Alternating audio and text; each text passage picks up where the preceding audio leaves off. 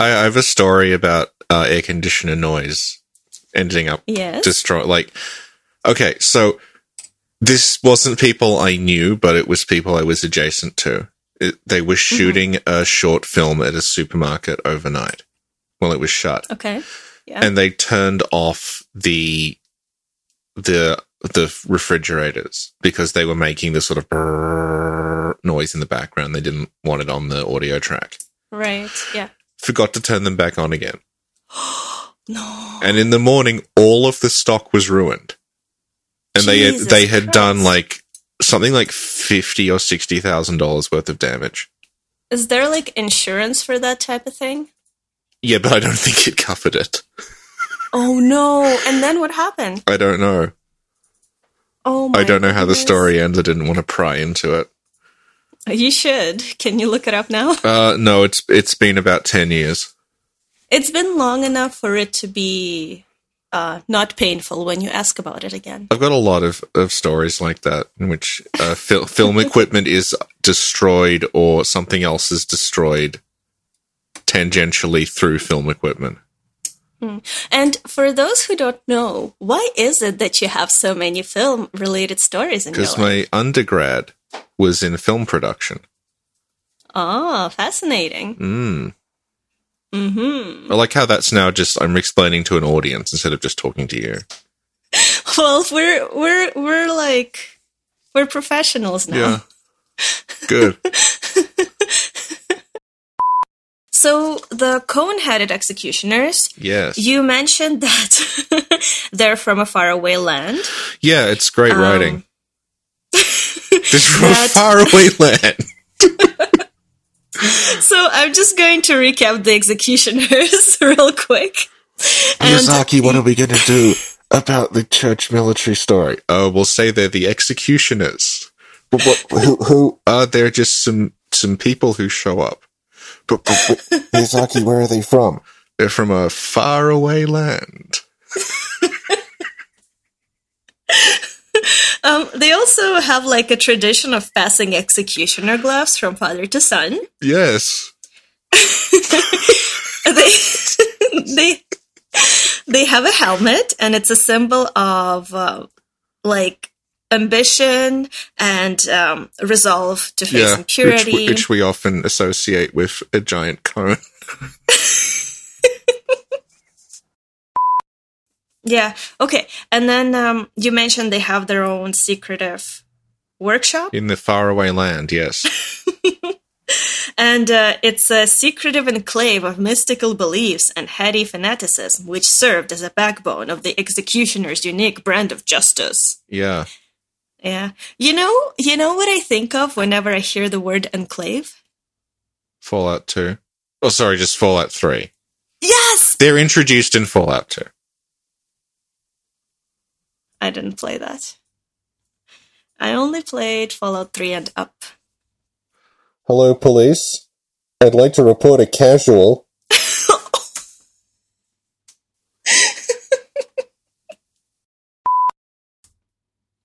Okay, so Averican said in the comment, there ought to be a patron tier where you can get all the uncut podcasts. And I was like, yes, make the patrons suffer even more than they do now. So maybe this piece of shit podcast is going on Patreon and everybody suffers. How about that? But what about we can salvage it by just going back on topic and cutting the last, cutting maybe 51 of the previous 52 minutes out.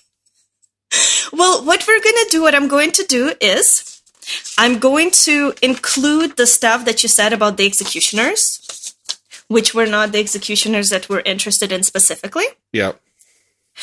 And then we're going to start over about the cone-headed guys. How about that? Okay.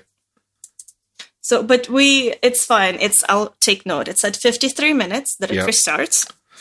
Yep. Okay. Should we do an intro again? No, because I did an intro. We can just stick this part on. No, I feel like we need to do a new intro.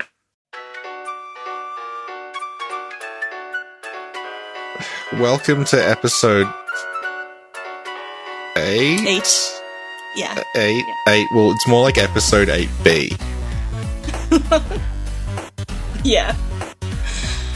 And we're going to talk about the executioners, by which I mean we're going to continue talking about the executioners after salvaging, like, the 5 minutes that were on topic that we discussed earlier before it went completely off the rails, and then we'll start talking about another subject that's related to that.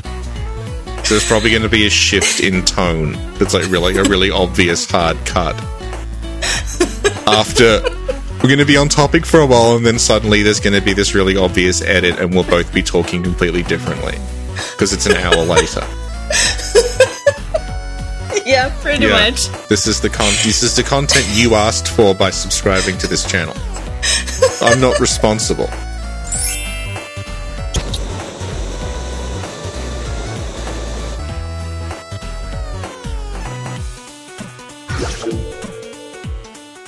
Executioners take 3. Okay, so today's episode is going to be about the executioners. Is it? Yes. All right then. Okay, but before we go on to the executioners, we have to clear something up, Richie. Is it the topic? What? Because we're on 23 minutes now, and we've this is like the third aborted attempt to even start. This is part of the podcast. Yeah. Of the executioner topic. Okay. There are several executioners we meet in the game. Right? Right. Well, I guess we'll get into it later on about how there's kind of 2 things called executioners. Well, actually, I wanted to clear it up now. Okay, good. This is a good place to start. Yeah, it is, because there's actually 3 different executioners. There are executioners like Alfred, who wear a cone. Yeah. Then there are executioners who are called, as you told me, the dismantling men in Japanese. And Yeah. they're the ones with the hoods and the axes and can be found in, like, Hamwick, Chernal Lane, for example. Yeah. And there are also the executioners in the Nightmare, which are, like, Cthulhu-looking guys. Yeah. Okay, so the confusing part is that, as you explained, there's the executioners with a capital E, who are a faction who were led by Ligarius. And they're described as being basically hunters from somewhere that's far, far away from Yharnam. They have their own workshop, and they have signature weapons and signature equipment that they carry. And they are said to have worked with the Healing Church. Like, this is why we're going to get in. It's going to get quite vague. That basically the Healing Church somehow, recruited these executioners. I guess in a similar way to the way Bergenworth recruited the Hunters. To help them sack Canehurst. Mm-hmm. But then there's also these big guys who look like Basuzo from Berserk. Right, yeah. And they're called executioners. And that led to a lot of confusion over, like, well, are they the same people? Because they don't dress or act the same, and they also don't appear to be human. And then in the Hunter's Nightmare, you encounter another variant who look like the big berserk-looking executioners, except they have tentacles for a head, and they wave their axe around, and it makes a noise like a bell ringing. Mm-hmm. And that led to a theory that I remember Redgrave bringing it up, but other people talked about it as well, that they were all the same faction, because in Canehurst you find corpses that have kin cold blood on them. And because of the way that Bloodborne has a limited number of corpse models, it's not clear if a corpse is an executioner or someone from Canehurst, because you find the aftermath of this fight at Canehurst. You had to just look at what they dropped. And so, like, if they dropped obvious Canehurst stuff, okay, that's a Canehurst body. If they dropped executioner stuff, it's an executioner body. Some of them had kin cold blood. And the theory that Redgrave was running with, I don't know if he still is that the kin cold blood corpses were executioners because the executioners were part kin, and that's what the guys in the nightmare with tentacle faces were. So that is why executioners are a confusing topic. Then, the art book came out. And if you get the Japanese version of the art book at this point, Redgrave has stopped listening if he was ever listening. The Japanese art book, it has the names of all the enemies in it, and it has them in the Japanese names and the English names next to each other. And it turns out the big guys who look like Basuzo were called dismantling men. And the guys in the nightmare were called a name that basically it means person who was granted a bell. Like a neater way would be like bell bearer or something. Whereas the faction that sacked Canehurst were just called executioners. So as far as like the Japanese version is concerned, they're three distinct entities. And it's only in the English one, and I think maybe other language ones, because I think the other language ones are all derived from the English one. They're probably all called executioners in that as well. So that's the cause of, like, trying to figure this out and then realizing it's probably not intended to be, like, that confusing. It's just down to the English script using the same name for three things.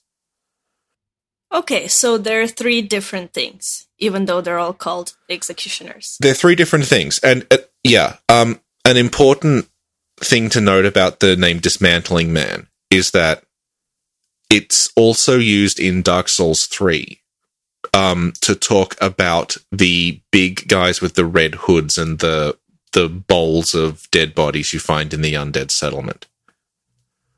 I don't think they're called literally dismantling men in Japanese, but there's references in the item descriptions that talks about them like the dismantling men of the undead commune.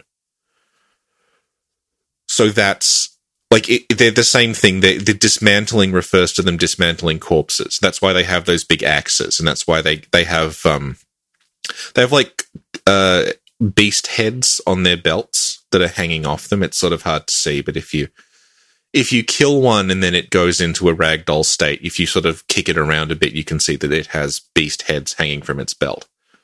So it's dismantling, as in it's cutting corpses up.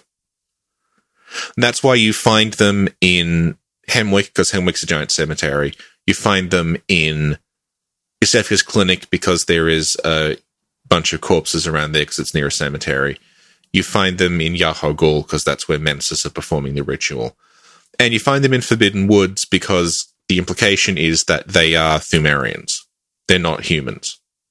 They're Thumerians who came to the surface, and that's Forbidden Woods is like the space in between Yharnam and the labyrinth where everything's being excavated. So they've presumably just come out of the labyrinth. Mm-hmm. Mm. And a long time ago, many months ago, I don't even know if it's recorded. That was when we were just talking. You mentioned that they have a plate with a face on it. Yeah, their stomachs. They wear very, very heavy plate mail armor, which is kind of a giveaway that they're not humans, because the only instances of very, very heavy plate come from Thumerians. They have a face. They have this like kind of gut plate, and on it there is like a woman's face, sort of molded into it. Mm-hmm.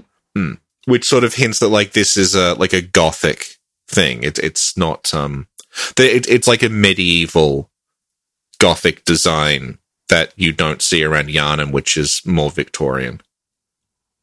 Mm-hmm.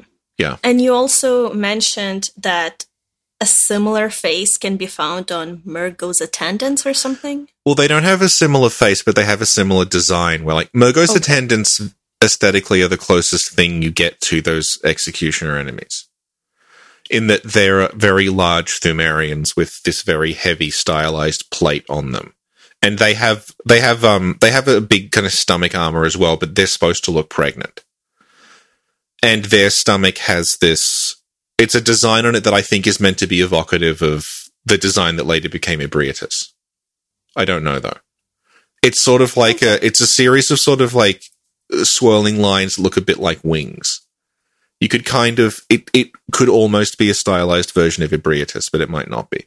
But yeah, they have a point is they have a design in the same place, although it's not a face. Mm-hmm. They have a molded face as well, but they have it on their actual helmet. Right, yeah. Right. And is this the type of things you touch on in the videos you're going to release? Yeah, I already finished that one, but it's not up yet. Okay, cool. Yeah.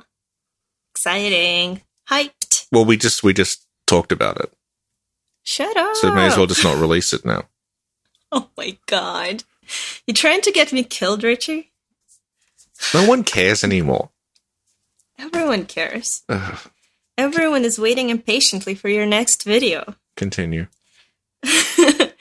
And could you talk about the nightmare executioners? Like, who are they? Where do they come from? I have no idea. Could you try again? The best you can get out of it is that they are wearing a shawl. We'll come back to the shawl because it's kind of a clusterfuck, but they're wearing a shawl that is similar to the shawl that Ludwig is wearing. And there's a variant that has a weapon called the church cannon. So it looks like they were maybe the first attempt at what later became the church giants. Because the church giants that guard the Grand Cathedral, like, when Bloodborne first came out, the idea that people were floating was, oh, this is the Healing Church are experimenting on people and they've made these giants. But the more you look at it, the more it's like, oh, okay, the giants are actually just giants from the Thumerian Labyrinth. And the Healing Church went down and just, like, dug them up and dressed them in shawls and put them to work guarding the cathedral, because the Thumerians, apart from the Queen and the Elders, don't seem to have any real free will. They almost seem like zombies. So I think the idea that they're going with in Old Hunters is that the first version of that was that the Healing Church had dug up the, like, executioner / merciless watcher type Thumerians, the guys who aren't giants but are still, like, kind of 8 foot tall, big fat guys. They were using them to guard the cathedral.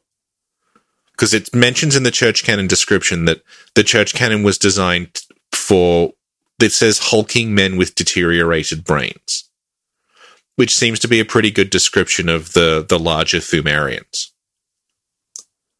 So I think the Nightmare Executioners are meant to be like, yeah, Church Giant 0.5, where it was like they dug up the same they dug up the same Thumerians who were the Executioners / Merciless Watchers, and they were using them, and that's where they come from.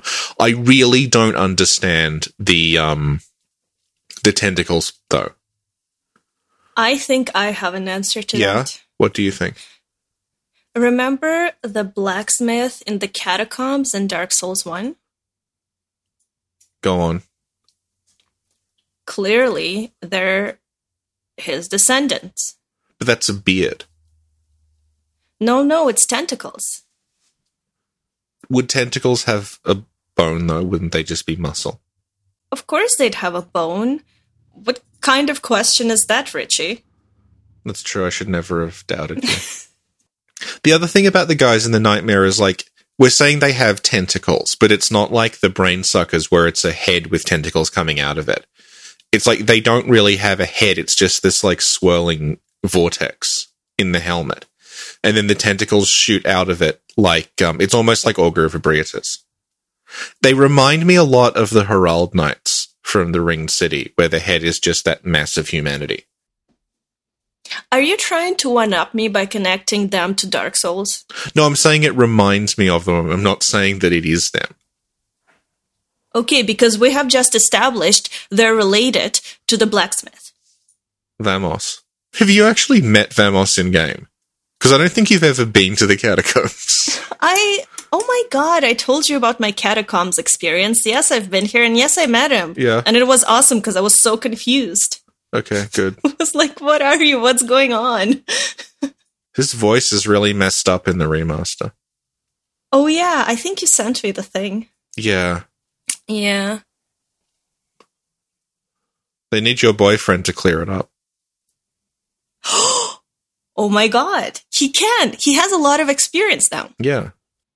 Yeah, I'm looking at the executioners. And which was the 3 executioners are we talking about? The Nightmare Executioners. Yeah. And it does look like they're wearing a cage or something? Yeah, they're wearing, it's the Yahagul Iron helmet, but it's scaled up to like twice the size. So they could have like a bunch of phantasms in their head and they're coming out. Well, the thing is they grab you like the brain suckers grab you, but they just sort of create this like, looks like an arcane energy attack and then they put you down again. One of the things we should mention with regard to the Hunter's Nightmare in general is that I think this has come up before, but like Lance has looked into it, and basically the whole concept of the Hunter's Nightmare is something that was conceptualized very, very late. And that originally there were going to be 2 DLCs, which would have been the Research Hall, which would just have been Upper Cathedral Ward, and then the prison and Hamlet. And the prison would probably have been in the waking world. The Hamlet may have been in the Dreamlands. And then when they decided to make it one DLC, the Hunter's Nightmare was invented as a means to sort of explain why, like, it's all taking place at once. Why, like, the Research Hall and the prison and the Hamlet are in the same place. So, the reason the Hunter's Nightmare part you visit first is made out of bits of Yharnam is that. It's that they were recycling, like, assets they already had because that wasn't part of the initial plan. So we don't really know what the initial idea behind the Nightmare Executioners was. And that might be why we don't understand them. They might have had another role earlier on that was a bit more coherent. That's too bad, though. They didn't go with the 2 DLCs. Well, no, because, I mean, I think it works perfectly fine like it is. No, because then we would have had more Bloodborne. No, we would have had probably less, because it would have been like Dark Souls, like Ashes of Ariandel, where, like, we played a DLC for it was like 2 hours long, and we were like, well, is that all? I don't think so, because Miyazaki actually worked on Bloodborne. Yeah. I was playing, Artorias of the Abyss. That's like about as long as Ashes of Ariandel as well. But people don't complain about that. Yeah, it's a pretty short DLC, but it's just interesting. Yeah, that seems to be the major difference. It's actually interesting. Yeah. It's not literally a place we've been to before. Although it is, because it's Darkroot Garden. Well, no. I've never been to it before. And I still found it uninteresting. Do people know that, like, you've finished about 60% of Dark Souls 1? Maybe. Despite the fact you've started a channel about the series. You still have... Okay, no. I watched a lot of lore videos and read a lot of wikis, okay? I know what I'm doing. Like, I can't even complain because I appeared on that podcast about Ashes of Ariandel without having played it. That was amazing. I know. It's like, have you seen that show? What's it called? Let me Google it real quick.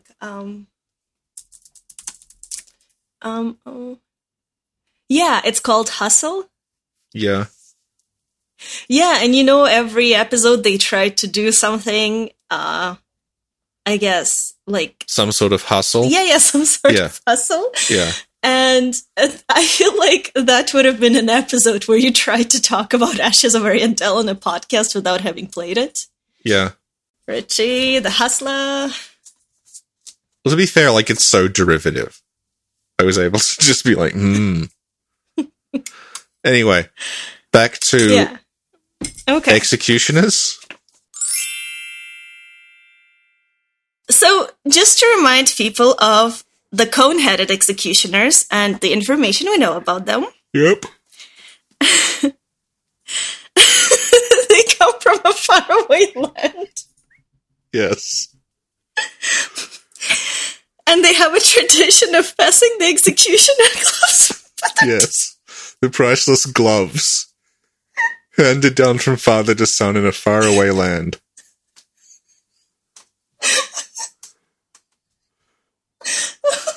Look, I'm not laughing. You're the one who's failing to take this seriously.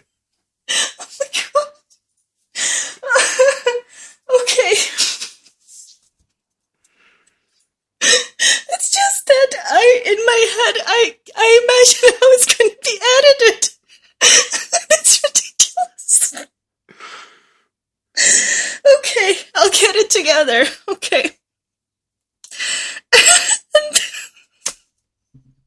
It's just we've been talking for an hour. There's no content.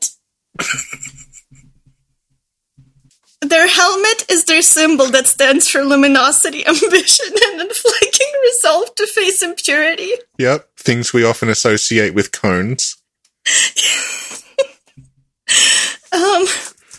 Staring it down with stern golden spirit. Yep. So does it mean their cone is made of gold? Well, it's colored gold. Richie, I have a very important question. Okay. It's something that doesn't let me sleep at night, kind of like the Lord Vessel. Continue. How do they see in the cone? That's a very good question. Richie!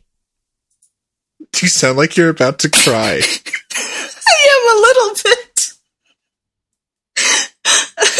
Because this whole podcast has been pretty This trippy. is literally all the fault of whoever was translating that and wrote Faraway Land. Okay, so what hit me? I just had a visual. I just had a split screen in my head that appeared. On one side, there's the cone, and on the other side, there's the Lord Vessel. Because they're both gold. They're both gold. They're both, like, vases. Okay, but one is a hat. No! Okay, I guess you missed it, but I was replying to some comments from the Lord Vessel thread, and then we decided that I could probably wear it as a hat. It's huge, though. You'd have to wear it as, like, a turtle shell. Oh my god! Okay. Well, you know what? You know what happened, actually? Funny thing happened. We bought Corvo a bed that is like... Just preemptively, this is going to be on Patreon, isn't it?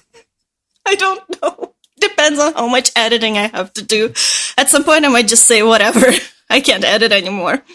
But we got him a bed, and it's like a bed that looks like a giant head. Not head, sorry, a giant hat. Okay. Yeah, it's really cool, but he doesn't like it, and he didn't like it, and he never went into it, and he doesn't want to go into it, and it's a little sad, but it's okay. It's his choice. Yeah, that's a common thing with cats. That they want, if you buy them a bed, they won't get into it, but they'll just find like an old box and decide they live in that. Yeah, exactly. But what I did the other day is I took it and I put it on my head and I wore it as a hat, and it looked really nice. Uh-huh. And it looked like one of those, Russian furry hats, but like really, really giant. So, that being said, I think I could wear the giant Lord Vessel as a hat. Okay. Now that we've gotten that out of our system, I'd like to discuss the symbolic cone. Okay, but you didn't answer. How do they see in it? I don't know. Do you think the cone is a Lord Vessel? Do you want to know what I actually think the cone is?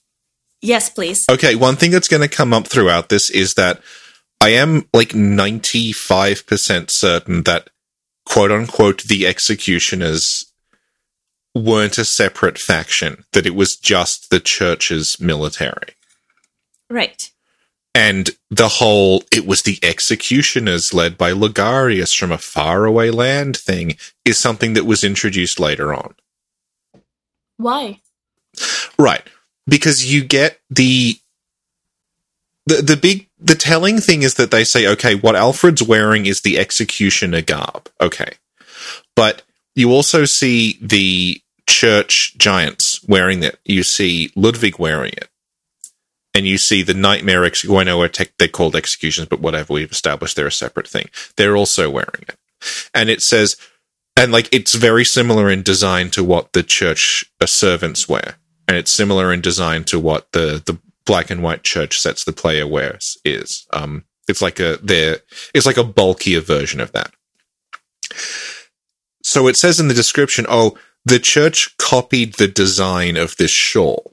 That's why they all kind of dress like executioners. That like the church they did this thing, and then as a result of working with the executioners, they figured, okay, we'll copy their armor design because it's going to help us. The problem is that, you know who else has a big shawl? Gascoigne? Willem. Willem? Right. So I think it's more likely, and it's the same with them saying that, like they say constantly, the church copied Bergenworth's design.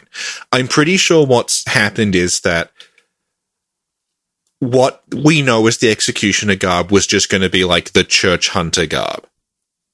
Or something called something like that, like church military garb or church hunter garb or something. Okay. And yeah, that's what it was. And the whole, this is what the executioners wore came later on. And then when they did that, they had to explain why the executioners dressed like the church. So they threw in like, the church patterned themselves after the executioners. But it's really clear from looking at the designs that the church patterned themselves after Willem, who was clearly not one of the executioners, and that he had nothing to do with them. Okay. So going back to the cone, you know how I think the cone is supposed to be the way that the church use communion as a symbol, and communion is three dots. So if you look at the executioner symbol as the radiance rune, which just looks like if you got the communion rune and connected the dots and then drew an eye in the middle, you would have radiance. And I'm pretty sure that that radiance was conceived as a healing church design. It's like a step up from communion. So I think the reason the executioners can't see is that it's like an eyes on the inside thing. And that's why their symbol that's why they can't see in the same way that the choir and Willem wear those blindfold caps. That the church military wore a similar thing, and it's supposed to look like the radiance rune, which is supposed to look like the communion rune. So I think it comes from that. And I don't think the way that it is in-game makes a great deal of sense. So are there eyes inside the cone that look back at the executioners? Well, you can see kind of what it looks like under the cone. And it just looks like a sack. Like they just have like a sack on their head and the cone is on top of the sack. Like it has... Okay. You can see material and cloth under the cone. But how do they see from the cone? I don't think they can. But then, does Alfred just walk around and bump into things? Is that why he couldn't find Castle Kinehurst? No, but you see, like, Alfred doesn't wear the cone until he attacks Annalise. Okay. So, so basically, okay, he found Castle Kinehurst, he killed Annalise, then he put on a cone and stood there and waited for you for a while in one place? I think the idea is, like, it's supposed to show that it's meant to be like you're so dedicated and so fanatical that you don't even need to see anything. You can just trust in your own belief. But it may also be like an eyes on the inside thing, in the same way that the choir and Willem wear those blindfolds. Okay, but when I attacked him, he could clearly see me. Yeah, and QueenKiller in the Labyrinth wears it as well, and he can clearly see. Who wears it as well? QueenKiller. Right, but do you know what I think? What? I think Alfred drilled little holes in his helmet and that he could actually see me and that he cheated. Well, it's possible. Yeah. Yeah. Dring, dring, police, I'd like to report a casual. Get it? I'm reporting Alfred like you reported me this morning. Oh, okay. Yeah. With the Yarnum phone. Okay, thank you, Richie. There's also the brass rivet. Rivets? Rivet. What's a rivet? Little brass studs. I like how I copy-pasted this without ever questioning what it means. That's a good start. Yeah. After doing some research. Yeah, there are a lot of words that I don't know what they mean when I read Soulsborne stuff. I search most of them. But sometimes it's like, whatever, I just want to get a snack, you know? So, the brass rivets are unique to the executioners and reflect their adorations of hand-to-hand combat. Yeah, by the way, in case we forgot, what we're doing is we're just summing up information we know about the executioners. Well, can we assume that most people watching this are at least familiar with them? No. Okay. We're doing this right, remember? Yeah, that's the thing, because, like, I would assume everyone who listens to what we're talking about is familiar with the games already, and that's why when I make videos, I just dive into, like, here's something that I'm not going to bother explaining because I assume you know it already. But I have had people message me and be like, oh yeah, I've never played Bloodborne. Yeah. Can you explain this thing to me? And it's like, all right, I guess people do just want to hear about this without having played it. Yeah, it's a really good lore. It's a cool game. Yeah, I would never have thought that, but it's happening. Yeah, but it's not only that. It's just sometimes you haven't played it in a while or you haven't read it in a while and you forget things, Richie. Not everybody's as lifeless as you. I remember a lot of Dark Souls confusion was literally just people hadn't read things because they hadn't thought to at the time. Because we hadn't established that that's how the story was told in these games. Mm-hmm. So it'd be like, I don't understand blah, blah, blah. And it's like, it's literally written on the key that you just got. And it's like, what? It's like, yeah, you can press square and look at the key. It's like, oh, that was me. Wow. I had no idea you could do that. Yeah. My boyfriend had to explain it to me many times, but I was like, what do you mean read the items? Reminds me of like an RPG source book or something. Anyway, continue. I don't know what that is. If you're getting like a tabletop role-playing game, there'll be predefined worlds in it. And you'll be able to get a book that tells you, like, here's all of the kingdoms in this world, and here is, like, how they all connect to each other, and here's all the characters, and here's, like, all these different towns and all, like, the different, like, significant people and significant events in history and everything, just written up for you if you want to write your own story set in that world. Mm-hmm. That's what Dark Souls reminds me of. Yeah. Yeah. Awesome. Okay. At some point, they had a commander who was called Ligarius. Yep. And Ligarius once said that acts of goodness are not always wise, acts of evil are not always foolish, but regardless, we shall always strive to be good. Yeah. We mentioned Alfred, and I'm still not sure whether or not he's actually an executioner. Well, this is the confusing part, because when you meet him, he says, oh, are you a hunter? That's how I started, implying he's not a hunter anymore. Implying that he was a hunter, and then after his hunt was over, he became like a Ligarius fanboy. Yeah. Yeah. That's what I think. Like, this is a confusing thing, because early on we all thought, oh, the Canehurst thing must have happened a really long time ago to the point where it's like ancient history. But it seems more likely it was like 10 or 20 years ago maximum. Mm-hmm. Yeah, and Alfred presumably, like, either he was a child or he's come from outside Yharnam, and that's why he wasn't involved. But the problem is he calls himself a protege of Ligarius, which, like, that may just be I don't know what the Japanese for that is, but, like, protege implies he was trained by Ligarius, but at the same time he hasn't met Ligarius. But he also talks about Ligarius like he has met him. But if he has met him, then why hasn't he been to Canehurst?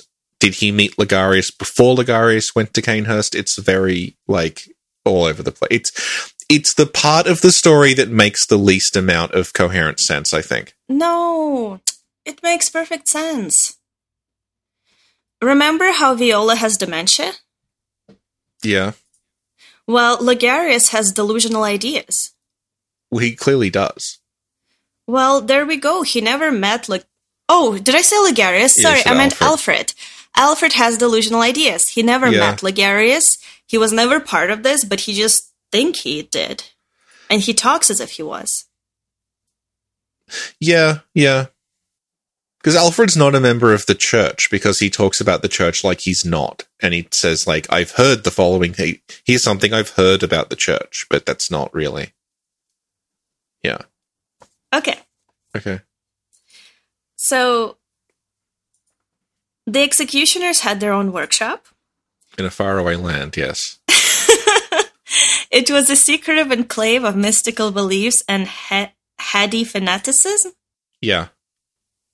Heady fanaticism, or is that just a typo? Heady fanaticism. What does that mean?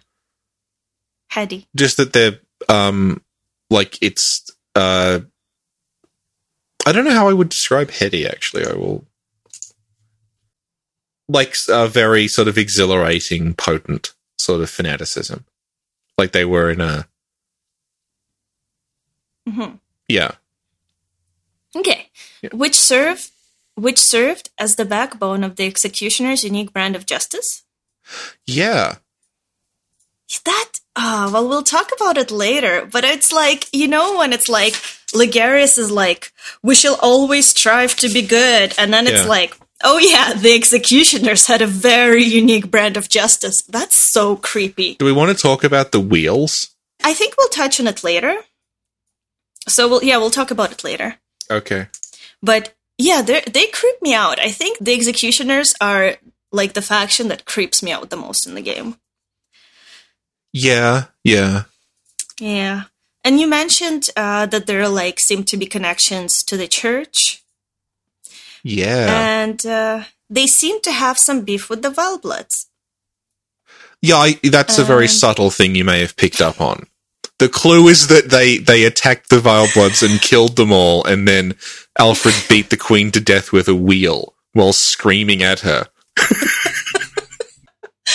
But Richie, you can actually miss all of those components rather easily if you don't find the invitation. Yes, because Canehurst is optional. Yes. I guess when you go online, you can find it or you hear people talk, but when you play it for the first time, it's not like this obvious thing. Yeah. So if a new person is playing this, maybe we're like blowing someone's mind right now. Maybe they're like, what are the Vilebloods?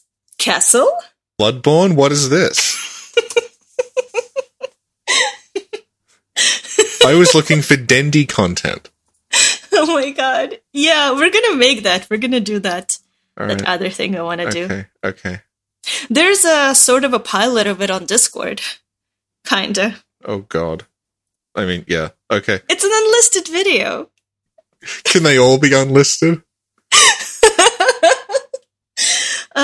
Well, you say that, but I went back and I already made private some of my older lore videos. Yeah. Because I'm like, I can't. This is not good. One of them was the classic wet nurse video. Yeah. Well, Varty did a similar thing. So, Oh. Yeah, he said he got rid of a lot of his older videos because he didn't like them. So you have permission from Senpai. Mm-hmm. Are we going to talk about how Vati left a comment in one of my videos? We already did. This is going to be like Patreon content as well, just to remind everyone twice that a famous person left a comment on your video. When the other thing's going to be Patreon content, so we're actually saying it for the first time now. I never know how to feel about the Patreon content thing, because on the one hand, I'm glad that this isn't going in the actual episode, but on the other hand, I feel bad that people pay for it. Well, it's a choice, because on Patreon, like, the description of the tier is literally like, this is videos nobody should ever see. Yeah, the crap tier. Yeah. Yeah, crap content.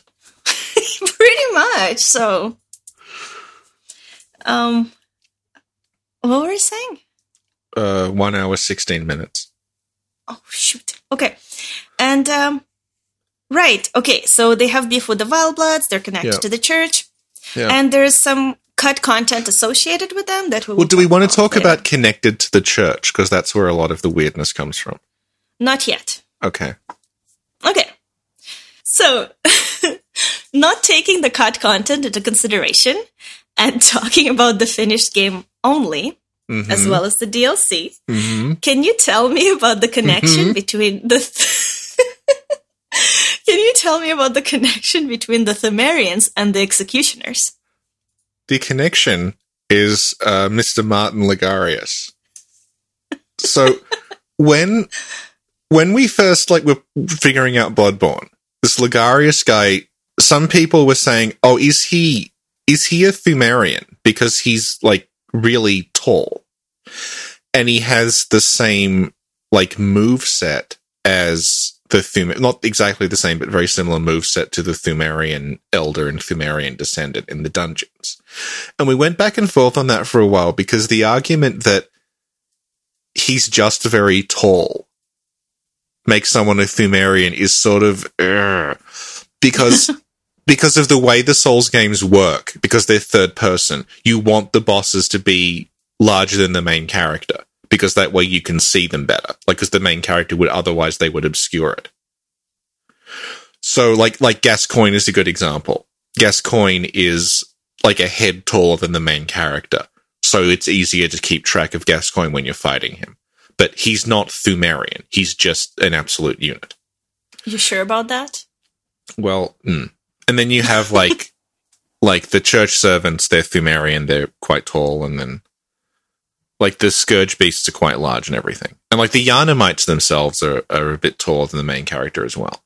So, like that didn't seem like a good enough like reasoning at the time. But the more we looked into it, the more it's like, I think the idea is that when they talk about the executioners came from a faraway land, they mean that the executioners, or at least Ligarius, was a Pthumerian, and that he had come to the surface to get rid of Annalise, because Annalise is... If you go down to the Chalice dungeons, there's evidence of this kind of Pthumerian civil war going on. Because you find corpses that are wearing... corpses that are explicitly posed like the corpse at the cover of Demon Souls, that kind of very iconic picture of the knight leaning up against the wall. And those corpses are wearing the same armor that you see in the portrait in Canehurst of the old guy that people, for some reason, thought was Gurman, because there's only allowed to be one old man in the entire series. So the theory is, and again, this is like, I'm fully aware that like this part of the game doesn't really cohere very well. The theory is that there's some kind of Pthumerian civil war, and the reason all the corpses you find of dead Pthumerians in the Chalice dungeons are dressed in the sort of old Canehurst style is that that is the group that lost, and they were driven to the surface, and that's why they founded Canehurst. So Canehurst isn't like they're descendants of the Pthumerians, but they're specifically descendants of a faction of Pthumerians who were driven out of the Chalice dungeon / labyrinth by like another group of Pthumerians. And that's why they are dressed like the corpses, because the corpses are clearly the losing side. You don't see them wandering around dressed like that in the Chalice dungeons themselves. They're all dead. So that seems to be like, that's the best we could sort of come up with, and we're not entirely sure if like they were going for that or that's just a weird coincidence. So the idea being, if they were driven to the surface by another group of Pthumerians, then presumably you could go down and recruit the other side and be like, hey, they escaped. You can go and finish them off. They're in this castle. And that's why Ligarius, who is probably Pthumerian because it's literally like the Pthumerian Elder moveset and is a very large man. If you go and like, you can finish them off. That's the best we could manage. But like, as we'll probably go into later on, it doesn't make a great deal of sense. And there's a lot of cut stuff related to Ligarius and Canehurst that paints a different picture of the story. Mm-hmm. Cool. Thank you. And there's a hunter sign that's located on the executioner's garb, right? Yeah. Another, like, what moment? That can either mean that, like, it's the church thing and the church, because they're hunters of the church hunters, hunter rune connects. But at the same time, the hunter rune is also in the Pthumerian labyrinth. Mm-hmm. It's a recurring design motif. So, like, it could also mean that if we take as read that the church are based on the executioners were an independent thing, then that could maybe explain why why they wear that, because if they were from the Chalice dungeons to begin with, that design motif would make sense. Okay, thank you. And I wanted to ask you about the executioner's gloves. Uh-huh. The glove description reads, one of the secret treasures hidden in Canehurst, The gloves of an executioner from a faraway land, passed from executioner father to executioner son. These gloves can be used to summon wrathful spirits of the past by smearing them with blood. Yeah. Yeah. They're one of the many treasures that are hidden in Canehurst, by which I mean that they belong to the people who were killed attacking Canehurst, and you find them on a corpse. Oh, what? Wait, I can't compute that. Like, I was about to ask you one of the secret treasures hidden in Canehurst, but they're the executioner's gloves. Yes. So, I don't get it. Hang on. Unless an executioner lost his gloves there, and then the Canehurst people were like, oh, it's mine now, you know, and hid it, but they're all dead. Okay, so the executioner's gloves are in a chest in Canehurst. Yes. So I think the idea is that, like, it's so confusing, though, because if the executioners attacked Canehurst, but also the gloves are hidden away, it's like, were the gloves hidden away previously, or did they hide them away after the attack when everyone was dead? They just thought, we'll put these in a chest somewhere. No, you know what? I like what you just said, because if the gloves were hidden in Canehurst before the attack, then that would make sense. Like, somebody was ready to attack. You know what I mean? Like, they were preparing for it. But where did they get them? Okay, well, maybe somebody in Canehurst was actually with the executioners, and so they hid the gloves, getting ready for the attack or something. But the point is, like, the executioners' gloves work because the executioners killed so many Vilebloods that the gloves became possessed by the spirits of the dead Vilebloods. So I think it has to have been after the purge. Okay, well, it was before and after they took the gloves and put them back in their place so they don't lose them. Okay, fair enough. Okay. Do we want to talk about what they used to be that Lance dug up? Yes. Okay, whatever. What do you mean? What do you mean, yeah, whatever? I say yes. Yeah. And you're like, yeah, whatever. What happens explain yourself, Richie. I'm explaining myself. Like, having looked at the text strings that are in Bloodborne, it looks like the original plan for all the hunter tools were in there, but they were just a description. So, like, they came up with the idea of how they would work mechanically, and then they came up with, like, what they were called and what they looked like later on. So there was always the plan to have something that shot out 3 slow homing projectiles. And then they went with various different concepts of that. And one of the concepts that Lance has dug up is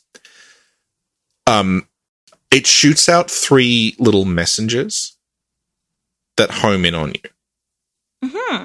So when they nixed that idea, I think the executioner's gloves that we have, they came up with that later on. And they just made it, instead of being I don't know what it was called originally, what it was supposed to be, because it doesn't have a graphic. But whatever it was replaced by gloves that shot out 3 blood skull things instead. But, like, functionally, it's the same thing. Yeah, so they wasn't always supposed to be executioner gloves. It's just called internally, like, it has a name that it's such a description that's like 3 homing projectiles or something. So it could have been 3 homing anything shot from anything, and this is the version we ended up with. But it wasn't something that they had planned from the beginning as, like, yeah, they just sort of, it looks like it was improvised quite late. Mm-hmm. Yeah. I'm just looking at my notes, and you actually covered some of the stuff I wanted to ask you about. And also, do we want to talk about how, like, when you fight Ligarius, he shoots the same skulls at you? Well, you know what? Let's talk about Ligarius. You already did that a little bit, though. Yeah. But yeah, okay. Yeah. So the reason that Ligarius does it is because he has killed so many Vilebloods that he also is like the cursed sort of dead Vilebloods are kind of clinging to him. Oh, that makes sense. That's why they shoot. That's why, like, Ligarius, who's the leader of the executioners, is doing the same attack. You also notice that Ligarius, like, he has his scythe, like the blade of the scythe sort of appears over it. It's not really part of the weapon.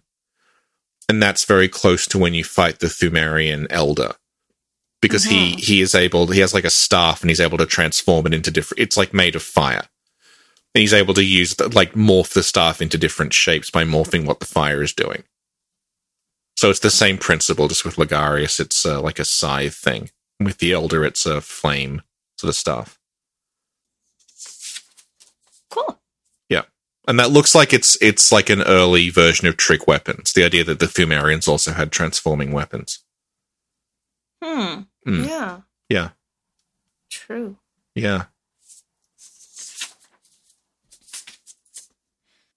Like, one of the things that I talked about in the thing that isn't up yet is, like, there's Thumerians on the surface and Thumerians in the chalices, and they intentionally mirror each other. So, like, the execution, like the executioner guys with the big axes, they're, like, I'm pretty sure, like, that's a deliberate callback to the Merciless Watchers, the, like, fat guys that you fight in the labyrinth. Yeah. And then you've got, like, the Witch of Hemwick looks to be a deliberate callback to the witches in the chalices, the sort of hunched over ones who have the skulls. Yeah. True. Yeah. So the idea is, like, and, like, Annalise is a callback to Yharnam, the queen. Mm-hmm. Yeah, and you've got, like, the Shadows of Yharnam are like the keepers of the old lords. And then Ligarius is like the Thumerian Elder. Yeah. Yeah.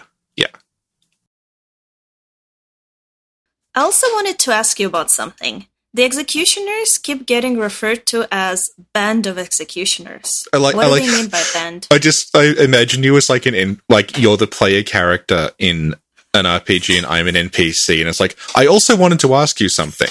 And then there's all these text prompts, and then, like, down the bottom is like, I also want to ask you something, and then, like, goodbye. And you just keep like, I also wanted to ask, and it's like the same animation and voice clip playing over and over again while I'm standing there doing this idle animation. I also wanted to ask you something. Go on. Corvo came to say hi. He never usually comes. Look, say hi to Richie. Hi, Corvo. Say hi. I gave him kisses because I love him. Oh, he's so cute. Okay, bye, Corvo. Oh, yeah, so I wanted to ask you. Yeah. Why are executioners being referred to as Band of Executioners? Because there's more than one of them. I don't know. No, but the word band, isn't that something from Berserk? Oh, the Band of the Hawk. Yeah. Yeah, but it just means, like, a group of people. I don't think it's I don't know if he was going for a Berserk. Because I guess if you looked at the Japanese, if it used the same word that Band of the Hawk uses in that. But I think I don't. Okay, I didn't literally mean, I just wanted to give you an example of a, like... Oh, yeah, but, like, Miyazaki would do that, though. What if they're a band, like a musical band? You know, the Thumerians had a band. Really? Yeah, you probably haven't heard of them. They were very underground.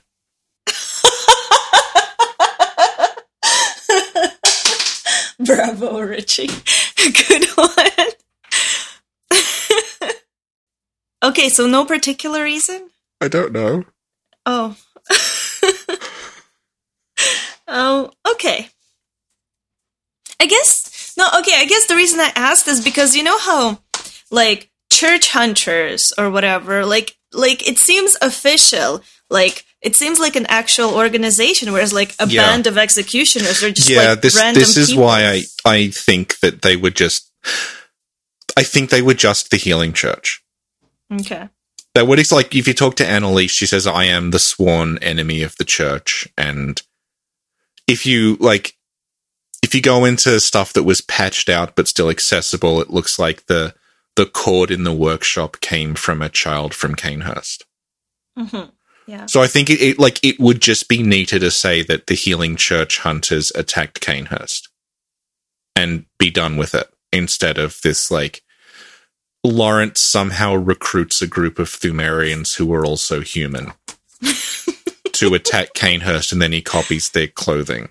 Like it's just sort of weird and I don't know why they did it. Yeah. Yeah. Like, I'd be willing to bet that if Lance does any more data mining and finds stuff about that garb, that it will just be called, like, Church Hunter garb. Mm-hmm. Yeah. Cool. Yeah. You made me think of something. Does Annalise mention the executioners? No, this is the thing. She just talks about the church. So she never once mentions the executioners? I'm pretty sure she doesn't. And, like, even in the cut stuff, she doesn't mention executioners. She just says the church. That's a little weird. They came to your castle and killed all your people, and you have no hard feelings toward them? That happens, right. And then she says, I'm the enemy of the church. Ligarius is literally keeping you prisoner right there. Yep. Yeah. Yeah, she says enemy of the church. So I'm pretty sure, like, there was no church executioner distinction earlier. Or they were at least called the church executioners. So after Alfred comes over and just puts her through a meat grinder, she still has no hard feelings. Yeah. Well, no, because you rewind time and nothing happened. So she just, like... Yeah, that's right. That has to be one of the, like, most desperate ways they've addressed something not being finished. Is just like, I'll go back in time so there's no consequences. Yeah. Yeah. Just imagining, like, we have this Annalise quest that you now can't finish, and we have Rom's corpse, and we have the unused Cos boss. And there's just, like, this, like, zoom in on Miyazaki's head with all these, like, equations going on in it. And he's like, okay, we'll put the unused Cos boss under the cathedral, and then we'll have Rom's corpse in the room. And then what happens is once you beat Cos, who we'll call Ebrietas, so it's not Cos anymore, you can take Annalise's body to Rom's corpse, and that makes time go backwards. And it just resets the Annalise quest. And everybody's like, you know what? Sounds good to us. Yeah, standing ovation.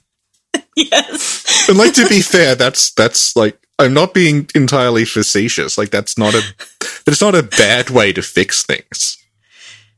No. And you know what? Like, the whole Kindhurst area, they still included it. It was optional. Yeah. They didn't release it as a DLC. Like, I appreciate that, you know?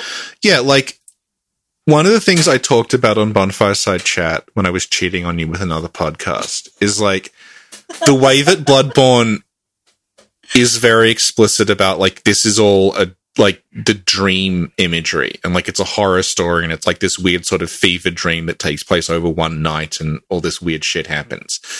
It gives you a lot of leeway to do things like that. Yeah. Like, it lets you sort of, like, we'll just cut an area out entirely, you know, like the way that the game, you would originally have had to break out of Yosefka's clinic, and it would have been this much more complicated area, similar to the Undead Asylum. Okay. But the way that, like, the game just starts and you just sort of wander out and there's a werewolf just confronting you, like, it still works in that, like, even though they cut it out, because the whole game is like, you have awoken with amnesia, you don't know what's going on. Was that Corvo? Oh shit, that was me. Sorry, love. My boyfriend put a computer part, but I think it's okay. I didn't kill anyone. Like, under the table, and I just moved my foot and I accidentally kicked it and it fell. But it was just the side of the... Second time today. It's the second time today, but why do you keep putting things where you know I'll kick them, my love? Put them on her head, because it's perfectly flat. Oh my god, Richie! Fall off. Richie said to put it on my head, because it's perfectly flat and they won't fall. Oh, he just might. Yeah, he's working on his computer again. Yeah. Yeah. I have a friend who, like, periodically drops by saying, my computer broke, I need to use yours. And then while using mine, he will then announce that, like, so if I wanted to attach a heatsink to a computer, what would I use? And it always turns out the reason his computer broke is that he attempted to quote unquote fix it. Oh no. And the most recent one was he was trying to overclock his computer and it was overheating. So he got a fan that was way too big and just jammed it in the case, and then everything stopped working.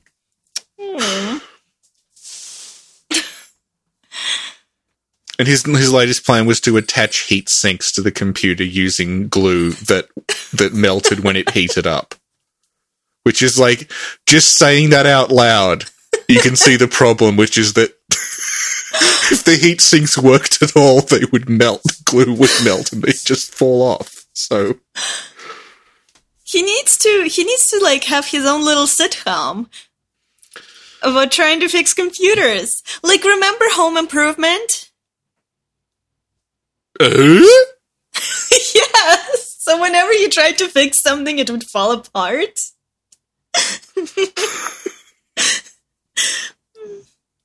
I used to really like that show. Yeah. Yeah. Was that when were you still in Russia at that point? Or were you in No. Canada? Well, I don't know if maybe it started when I was still in Russia, but I only watched it here. Like, I remember watching Home Improvement all the time, and I cannot remember a single thing that actually happened in it. Just remember it being on. I remember it being really funny, and I really liked it. I remember it being on, and I remember, and that's literally it. Yeah, and the neighbor, remember that you never see his face behind the fence? Yeah. Wilson W. Wilson. Yes. Oh, no, I do. I remember one thing from Home Improvement, which is the episode where they went to Wilson's house and had dinner with him. And it was always framed so when they were eating something, it was in front of his face, like he was holding up a bowl or something. It's the one part of Home Improvement I remember. I have. Yeah. I remember little things here and there, but not nothing concrete. So, okay, let me ask you about the QueenKiller. Who is he, and what is his deal? That is a very good question. Can you first describe him? Okay, QueenKiller is two things, technically. Sometimes in root chalice dungeons, by which I mean the actual random ones, not the preset ones, you will encounter a hostile NPC hunter that is a guy with the executioner's helmet on and a cannon and the wheel and no other armor. So he's naked with the helmet on. Mm-hmm. Yeah. And it is really weird. It's never really explained. I saw a chalice once where there were 4 of them in one room. You just got like swarmed by naked men with weird hats. And then like it was just a weird thing you would sometimes run into, and we thought maybe this may just be like a troll thing. Like, wouldn't it be weird if this were a thing? Because like there are preset NPC hunters you can encounter in the chalices. Like there's like a Canehurst set guy with a Chikage, and there's tomb prospectors, and there's guys who dress like who's supposed to be irreverent Izzy's like disciples, and then there's just these weird guys with no clothes apart from a gold cone head. And then with the old hunters, they patched in the ability to summon one of them to help you fight Amygdala and help you fight. Yeah, it's Amygdala and Yharnam. Okay. And they're called QueenKiller. Yeah. And I think the idea is like there's someone who went into the labyrinth to kill Queen Yharnam. And I think that's literally it. Like, but they're wearing an executioner cone. Yeah, but they're not wearing anything else that the executioners wear. Yeah, no, I think the idea is they are old executioners. No, the idea is... What is the idea? The idea is that it's really hot, like it's hot here right now, so they just wear what's comfortable because it's so hot and there's no air conditioning in the labyrinths. Wouldn't it be worse if it were really hot to wear a metal cone on your head than to just wear some cloth? Oh, well, the metal cone has a little mini fan installed inside. Oh, okay, right. Yeah. Yeah, I can see that working. Okay, so the idea is you said that they're old executioners who are still in the labyrinth? I think that's what they might be getting at. I don't know, though. It's just hard to tell if this character is supposed to be, like, a significant thing they put in there to link the executioners to the Chalice Dungeons, or if someone just thought it would be funny for there to be a man who is largely naked apart from a piece of gold metal on his head to chase you around trying to hit you with a wheel. Like, it's like Man-Eater Mildred. Yeah. Where, like, they kept throwing in, like, what if there was a largely naked, large woman with a cleaver and a sack on her head. And she showed up kind of 4 times, but, like, there was one point in Dark Souls 1 where they did kind of give her a backstory and she sort of fits into the world. And then other times it's just like, here's a weird thing we sometimes do. Yeah. Do you think they could be like executioner fanboys like Alfred? Maybe, but like they're in the Chalice Dungeons. Yeah, well, so are you. But like, why, if they're executioner fanboys like Alfred, wouldn't they be going to Canehurst? Because they didn't find an invitation. They're trying to get an invitation. Is that why they're down there? Maybe. They're trying to get Yana to put them on the list. Maybe. Maybe what happens is they just want to meet her, but then you come in and you start killing her, and they're like, no, stop, I need an invitation, you know? Yeah, well, they are called QueenKiller. So it's sort of obvious, okay, he's down here to kill Queen Yana. There was a theory that QueenKiller was Alfred. That, like, after Alfred dies, he I guess he comes back as like he takes all his clothing off apart from his head, and then he goes and... But, like, that happens in Dark Souls with Logan. But Logan doesn't die. Yes, but when he goes mad, he's wearing nothing apart from his hat. But at that point, he's still alive, yeah. Yeah, which is where I'm like, I don't know to what degree this is supposed to be taken as a clue and to what degree this is just trolling. And, like, when I say that they recycle those hostile hunters, they literally do recycle them, and it creates this weird kind of glitch. I mean, it is a glitch, but it's not harmful. Where if you summon QueenKiller and QueenKiller dies, he is treated like an NPC hostile hunter, and he sometimes drops items.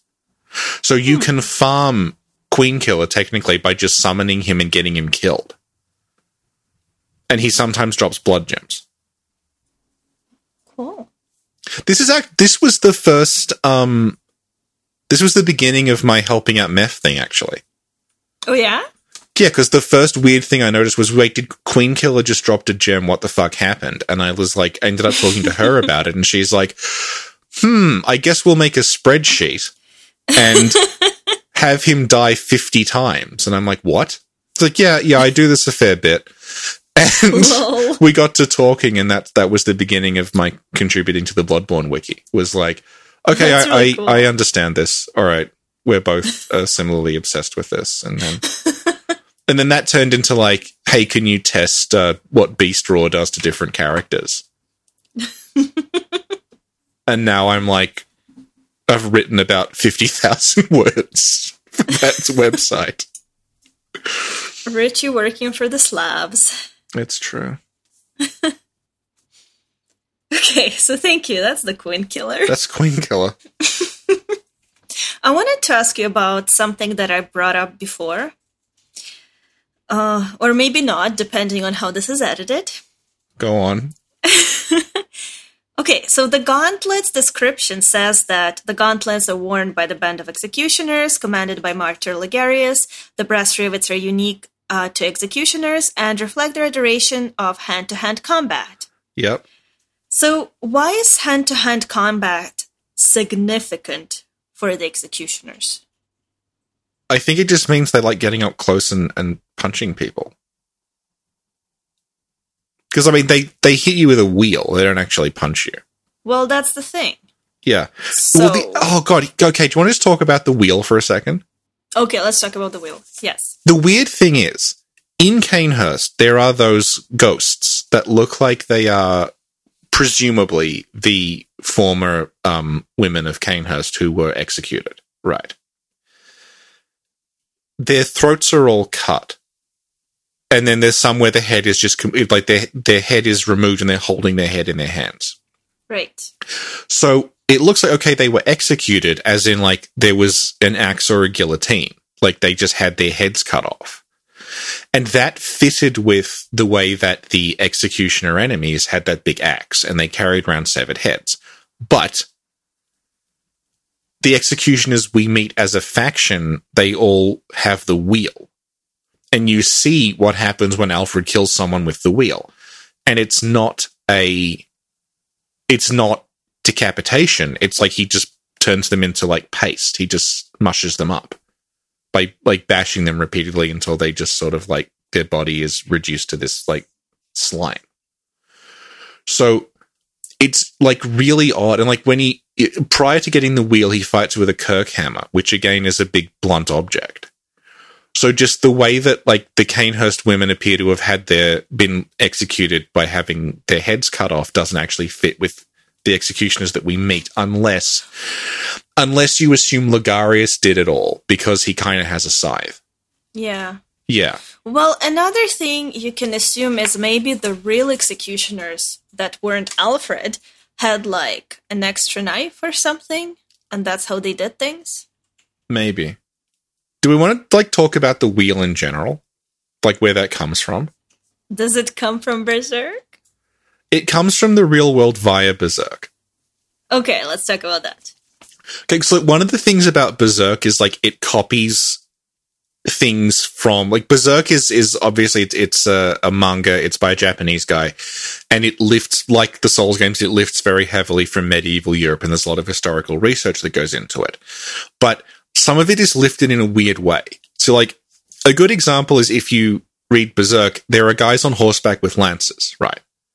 But instead of jousting like you're supposed to with a lance, they ride up to each other and then they jump off the horses and use the lances like spears and start, like, fighting like that, which is not how you use them normally. It's full of, like, weird stuff like that.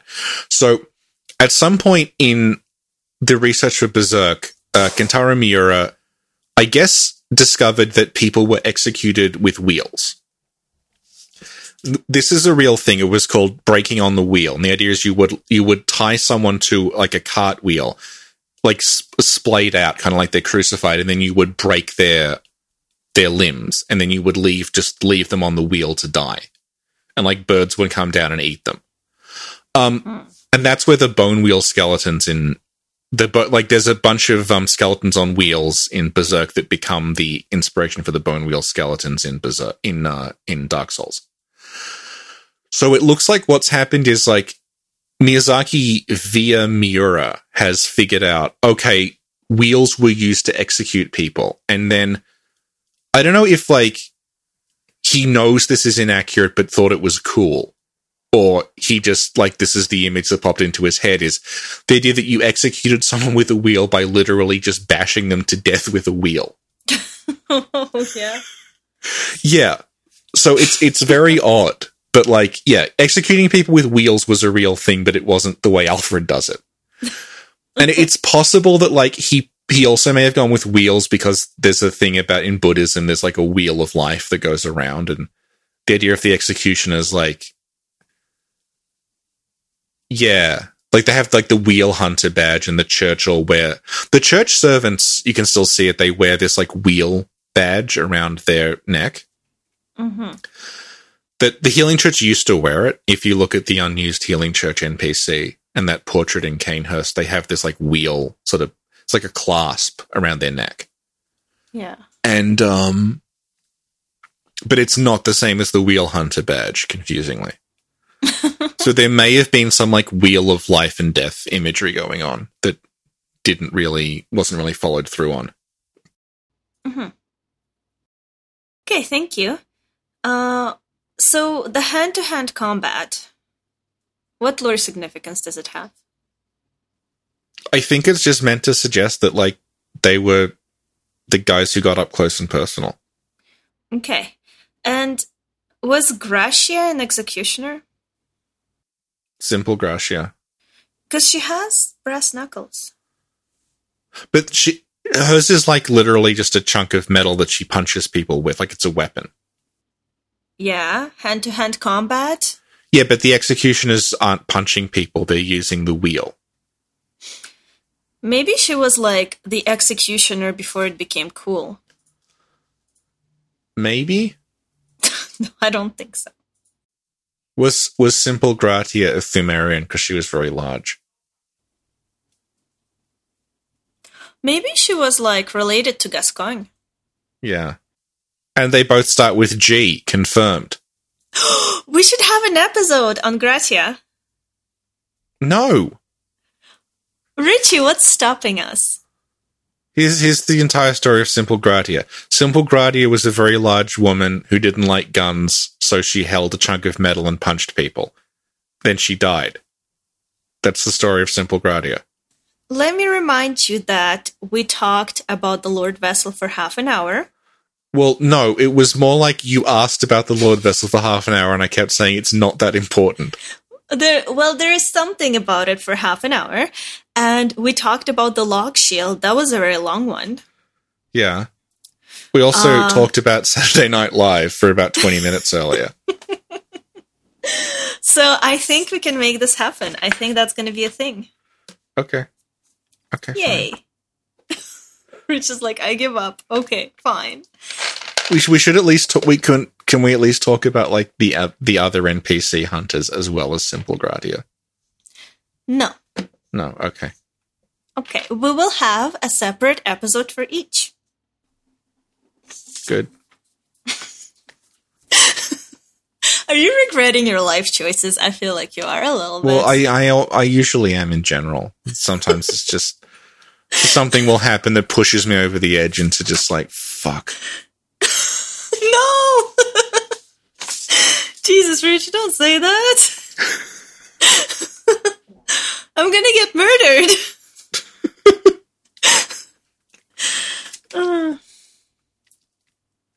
Oh my god, Corp was giving me the side eye. He's like, are you mean to Rich again? Aw. Yeah. Okay, so I wanted to ask you something about the executioners that I brought up before. So there's talk of them relating to, like, righteousness, luminosity, acts of good. Yeah. But then on the other hand, it's like they like hand-to-hand combat. Their workshop is a secretive enclave of mystical beliefs and heady fanaticism. And there's their unique brand of justice. So it's like, it's a weird mix of, like, virtuous and sinister. Yeah, I think the idea is they're just like fanatics who... Yeah, they're fanatical. And you know who this reminds me of from Berserk? Have you read Berserk? Yeah. Oh, I didn't know that. Yeah, I did my research, bro. I'm a professional. Okay, who does it remind you of from Berserk? Moscus? I don't... it might be. I don't know their name. So you haven't read Berserk? No, I read it. I just don't memorize it. Jesus. No, it's... remember the guy that the Dark Souls 3 ladies were modeled on? Yeah, Moscus. Is that him? The weird priest Yes, or whatever the that bashes his head on the floor? Yeah. Okay. Yeah, that's... I was thinking of him when I first saw Yamamura. Because they're both bashing their heads Because Yamamura was bashing his head into the wall, and I thought, oh, is this like a Moscus thing? But it's not. I don't think it is, though. No. No. He just has a headache. He's been listening to these podcasts. Yes. Turn it off! The true hunter's nightmare. He's listening to these podcasts and everyone's making fun of him for looking like Harry Potter. Really? I think he looks like Harry Potter. He looks like a Japanese Harry Potter cosplayer. Aww. He's got the same hair and this. It's like Harry Potter's let himself go a bit. He's a bit scruffier. Aww. I read like 5 of the Harry Potter books back in the day. 2 hours. Did you read any? No, we need to stay on topic. We're already 2 hours in. You brought Harry Potter into this, not me. Mm-hmm. So have you read any Harry Potter books? I read the first, 2. Oh, yeah? The third one is my favorite. You should read the third one. Okay. I didn't really dig the movies, though.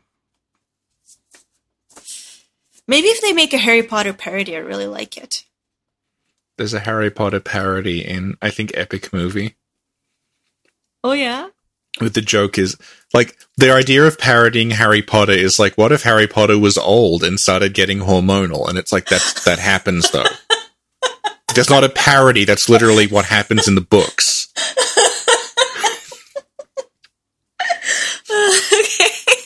Okay, cool. So the executioners remind me of that guy from Berserk. Yeah. But I forget what I was gonna say. Yeah, and I guess, I think maybe my memory is deceiving me, but I'm pretty sure that the guy from Berserk used a wheel to torture people.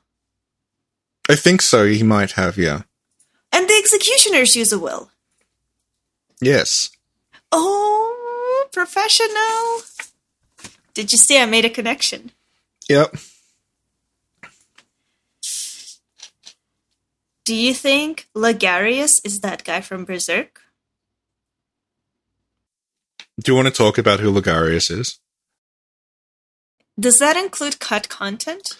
I'm afraid it does. Well, that comes later. So when is later? It's been going for 2.25 hours. Well, I have notes and I have questions. In my head, this was going to be a lot more organized than it actually Yeah, and then we went. started talking about Saturday Night Live. Okay, so, okay, about, the Wheel Hunter badge? Yeah. It says that the wheel symbolizes righteous destiny. What's their righteous destiny? I have no idea. Okay, thank you. And you know how when you fight Ludwig? Yeah. When you talk to his severed head, you can wear the executioner garb, and he will tell you a dialogue that he says about the church. Oh, is that... I didn't know it worked with the executioner garb. Did it? I don't know. Maybe I'm wrong. Can you look it up in case I'm wrong? No, that would make a lot of sense if it does, because that ties into my thing about how it was probably just the church, military uniform. Hang on. I will check the Bloodborne wiki, because I think that if anyone knows, it will be Meth. The thing is, Gascoigne's armor set counts as church garb, even though Gascoigne left the healing church. And the reason it counts as church garb is because originally he was in the healing church, and they rewrote it later on for him not to be. But they didn't. No, it is. The executioner's garb is part of the healing church sets. Yay! Thank God. Yeah. And Meth has it here, so I know it was tested.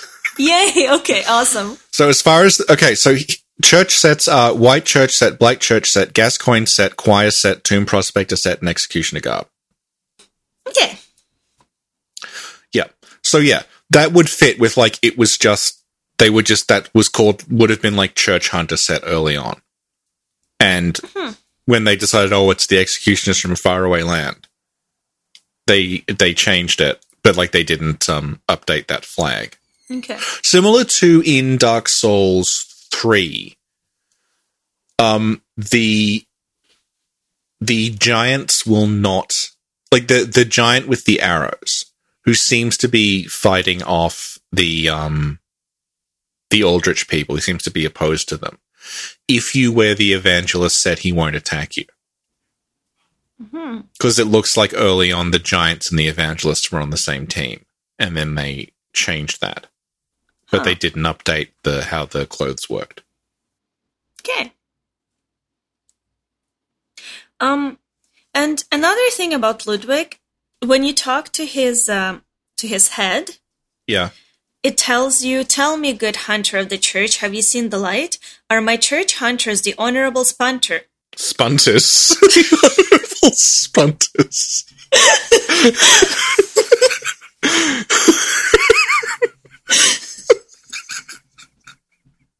Ludwig combined Spartans and hunters to create the Spunters.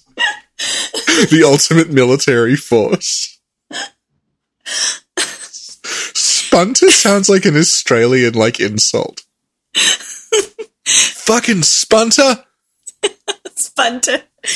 Oh, looks like we're gonna have some more hidden Ludwig dialogue coming up soon. Did you like that video I made? The one where I made you say things? No, I've never watched it. What? Are you for real? Yeah, I just want to forget that happened. You never watched it? I worked so hard on it, Richie. I used, everything I used was from Lance, and most of it was cut content. I see. It's really good. And, oh, okay. Yeah, and it has, a really interesting transition from the Maria music to the Ludwig music. Okay. I'll listen to it after we're done in 6 hours. Okay, good. So he says that, and he's like, okay, are my church hunters... Oh, do you want to say it, but in a Ludwig voice? No. Are my church hunters the honorable Spartans? I hope they would be, right? My church Spunters, the honorable Spunters, I thought they would be. And that thing kind of reminded me of what Ligarius said when he said acts of goodness are not always wise. So it's like, I feel like Ludwig and Ligarius either may have known each other or somehow knew each other's ideas. I don't know. I feel like they met at least once at a party, you know? Yeah. What do you think? They drank pungent blood cocktails together. Yeah. Well, according to the Bloodborne comic, German knew Ligarius. Well, German is pretty tall as well. I know. So, is German Sumerian? Well, we can't rule it out. Is every tall person in Bloodborne Sumerian? Well, as far as I'm concerned, everyone in Yharnam is part Thumerian. Mm-hmm. Yeah. Right. And you mentioned it in episode 1, which was the resume of the Bloodborne story. Yes. You see, it's really cool to have episodes and numbers, and they focus on one thing, so I can actually say that now. But this hasn't focused on one thing. It's going to be the executioners. Okay, there's about 10 minutes of executioner in here. So when somebody asks me, oh, did you guys talk about the executioners? I can be like, yeah, check out episode 8 of the Snag Covenant. Okay. Yay! You see, this is awesome. This will work out perfectly. And then, in a week, Rishi, can you re-record the intro so it's called episode 12? You know what? I'll be honest with you. Yeah. This is approaching 2.5 hours now. Yes. And that thought did cross my mind because I'm like, I have to edit Death Stranding, which is episode 7, which is 3 hours, 40 minutes. Yeah. And then I have to edit this right away. Oh my God. I don't know. I might ask you to do that. I might ask you to make this episode 9 or something. I'll just record myself saying numbers and you can splice them in. Yeah. Okay. So do you think at some point Ludwig and Ligarius knew each other? Yes or no? Yeah, why not? Okay, unrelated question, but when Ludwig says Spartans... Yeah. Does he mean meet the Spartans? He means Meet the Spunters, which is the sequel to Meet the Spartans. Okay. Does Ludwig wear executioner stuff? Yes. Is Ludwig an executioner? If you want to take the question seriously, Yeah. Ludwig wearing that garb, if the church copy Ligarius's executioner's garb and they get it from there, then Ludwig would have to come after Ligarius. Okay. Yeah. If you take the way it's explained, yeah. So Ludwig comes after Ligarius. Well, Ludwig wearing the shawl would have to come after Ligarius if you're being, trying to make the canon completely, like, everything's canon and everything is in chronological order, then yeah, Ligarius predates Ludwig. And when did Ludwig find the Moonlight Sword, then? He was in the Chalice Dungeons and he found it. Doesn't say exactly when. Like, he was tomb prospecting and he found it somewhere in the labyrinth. And after he found it, he became a big shot hunter. I guess. I mean, the way that the hunters have, like, the radiant sword and the sword badge, and, like, they have Ludwig's holy blade, which is a copy of Ludwig's actual moonlight blade. Like, that sort of, okay, it looks like the moonlight sword was, like, it was Ludwig's symbol, so it probably was before he was a big shot. And the radiant badge, was it made after or before he killed Maria? It was made during. He was able to kill Maria by distracting everyone, saying, "Please make me a badge that looks exactly the same as the badge we currently have, but it's shinier." And then they all went to plate it with reflective material. And then while they weren't watching, he killed Maria. Okay, thank you. Okay, but even the name of the Holy Moonlight Sword, it's so Ligarius. I feel like Ligarius should be wielding it because it's like Ligarius is all righteous and this and that, and the Moonlight Blade is literally holy. It's a Thumerian weapon. On top of it, it's a Thumerian weapon. I feel like maybe Ludwig stole the Moonlight Blade from Ligarius. No, but it is the same principle, because the Moonlight Blade is a sword that transforms into a different kind of sword through this light covering the blade, which is the same principle as Ligarius having a staff where the blade is this weird energy that can shift into different shapes, and the same as the Thumerian Elder having a staff where there's a flame on the end that can turn into, like, a crossbow or a mace or a spear. So it's the same. And, like, also, like, Yharnam can make swords out of her own blood and stuff. So it's the same principle. So are you saying that Ludwig also killed Ligarius and stole his sword? No, because they're completely different things. Well, you don't know that. You don't know that maybe Ligarius was alive when he was sitting on that throne, and then Ludwig killed him, and then he died and mummified. Because Maria was also sitting on a chair. Maybe Ludwig really likes killing people who sit on chairs. Because he can't sit on chairs because he's a horrible horse monster. No, but that's so when he sees someone sitting down, he's filled with rage at his inability to sit. Because he has 8 legs. No, he kills people before he's in the nightmare. Before he's a... Wait a minute, what if he was... Okay, we never see any pictures of Ludwig before he was a horse monster. What if he was always a horse monster? Well, they just hope no one would notice. You know, like those memes where it's like day 300, nobody noticed that I'm a horse monster.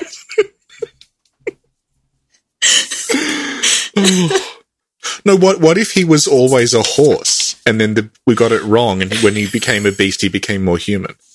Oh my god, yeah! You know what? That would answer the question as to why he's a horse in the nightmare, or horse-looking in the nightmare. Exactly. It all makes perfect sense. 2 hours, 27 minutes, 30 seconds. Oh god, why do I do this to myself? Rich, I'm gonna have to go through all this multiple times to make sure it's okay. So, like, even if I go through it just 3 times, how many hours is that? That's like 7.5 hours? Yes. Just making sure. Like, I'm not even talking about the actual editing, because it's like, it's going to take more. It's not like a 1-to-1. It's like, because you got to pause, you got to cut, you got to put things closer, put things further apart, separate audio if we're talking over each other. Okay. Okay.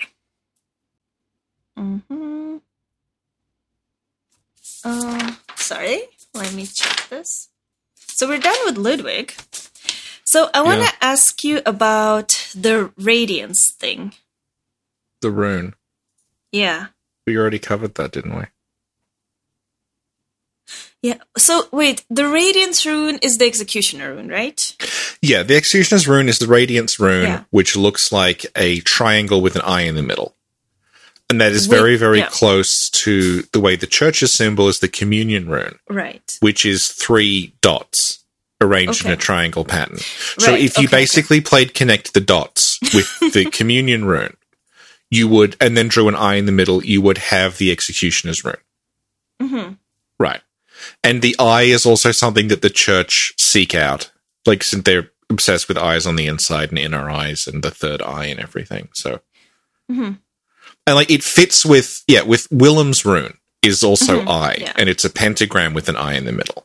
Right. So it's like, it's sort of, if you just forget about the stupid Executioner shit and say, okay, the Radiance rune is like the Church's rune, then that's like the 2 different paths. Like, you've got the Willem, who is the rune with the eye within the pentagram, and then you have the Church's rune as the eye within the Communion symbol. Mm-hmm. Yeah. Okay, thank you. But that's not canon anymore, because they came from a faraway land.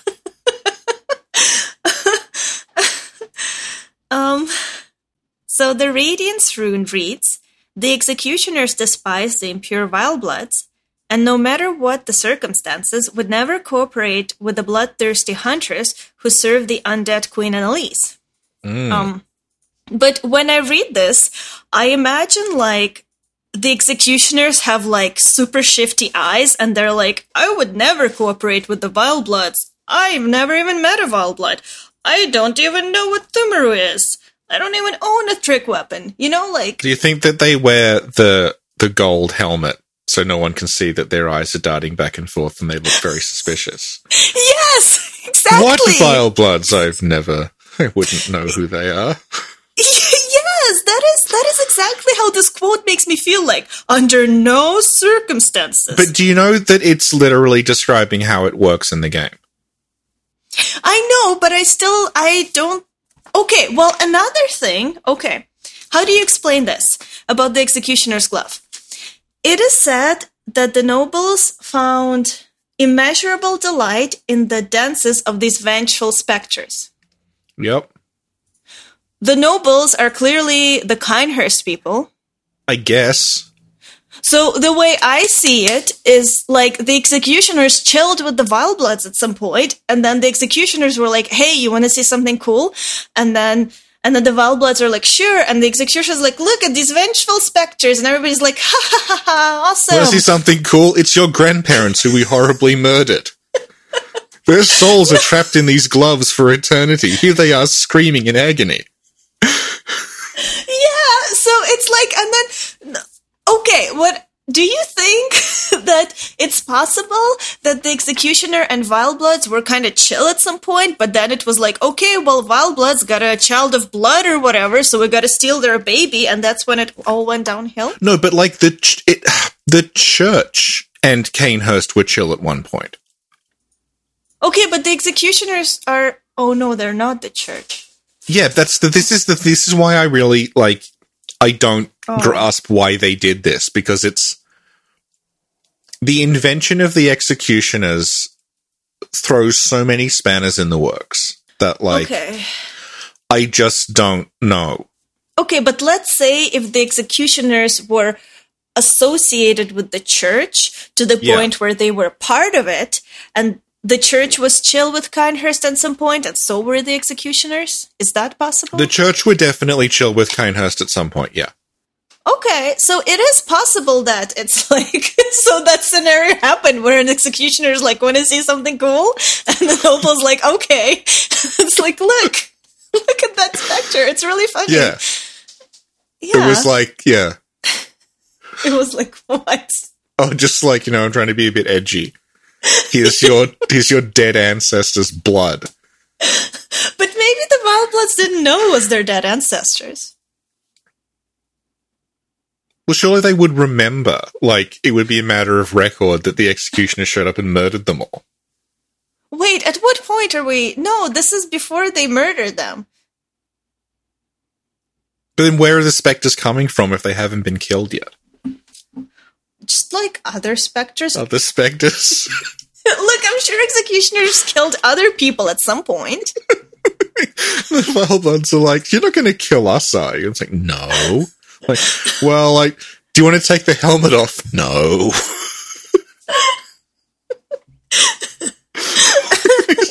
I'm just chilling here with my metal helmet so I don't look suspicious. Yeah.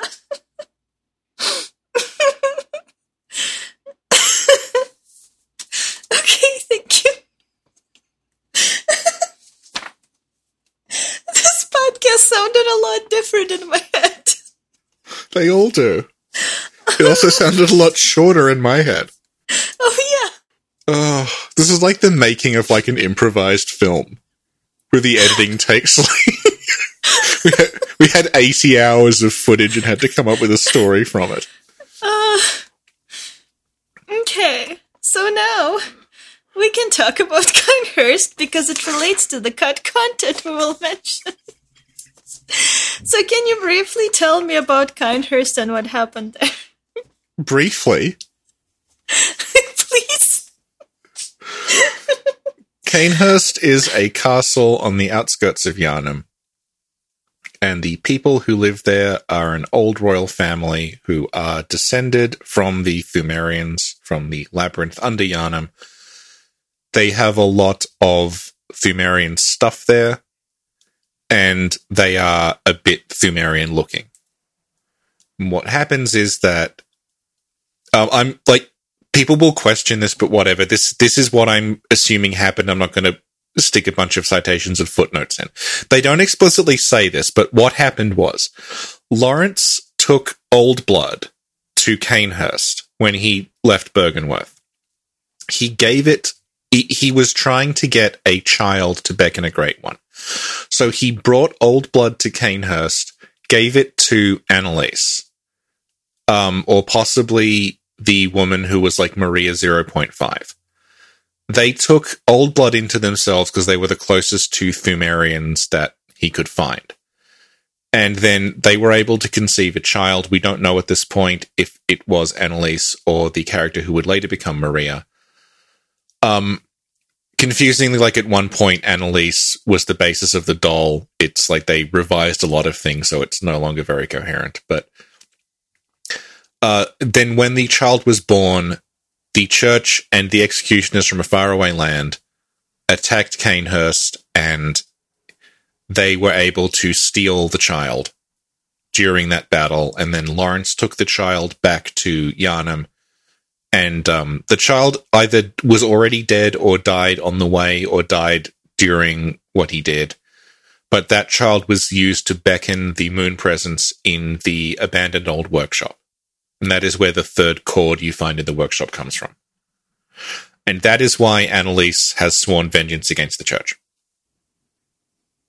Because she was betrayed. Yes. So I had a note here that I just noticed. You know the Ligarius wheel? It says, weapon wielded by Martyr Ligarius's band of executioners used to slaughter the Vilebloods in Kinehurst. So they did use the wheel. Yeah, this is the confusing part, because, like, it says they were killed with the wheel, but also the actual dead Kinehurst people you find have been decapitated. Yeah. Which isn't something you can do with a wheel. So, like, yeah, I got no idea. Okay. Oh, you know how we meet, like, ghosts of women in Kinehurst? That's who I was talking about, yeah. Yeah, but where are the dudes? They are they're either the dead corpses are the dudes. There's also, like, the bat guys. Do you think they're the dudes? Yeah, because oh god, okay, we'll get into even further cut shit, right? Okay. The bat guys, their faces look like the face of the guy who is wearing the Pthumerian armor in the portrait. So the idea is, like, over time with Old Blood use, the Pthumerian, like, knights devolved into those bat things. Oh, okay. There's also there's also a portrait of a guy in the knight set, and It's going to sound ridiculous, but bear with me. He has a mustache.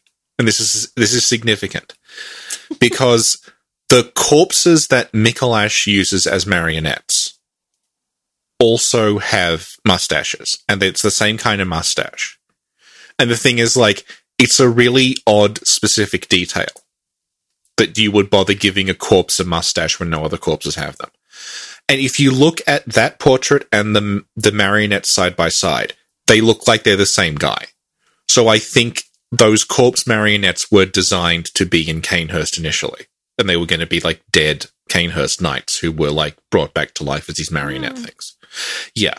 And then they were recycled as Mikolash's like lackeys during the boss fight. Didn't someone also find them in the dungeons? Yeah, we think this is weird. Like, someone found them in the dungeons, and it's a 3-year-old dungeon. And the guy who found it, the ID is in Japan. So we think what's happened is that every region gets different patches when the game is patched. Like, this is something I've spoken to Lance about. Like, Lance will go and he'll try to get every patch possible. Like there's like the US patch, the UK patch, the French patch, the Korean patch, etc. Because they all have slightly different things in them.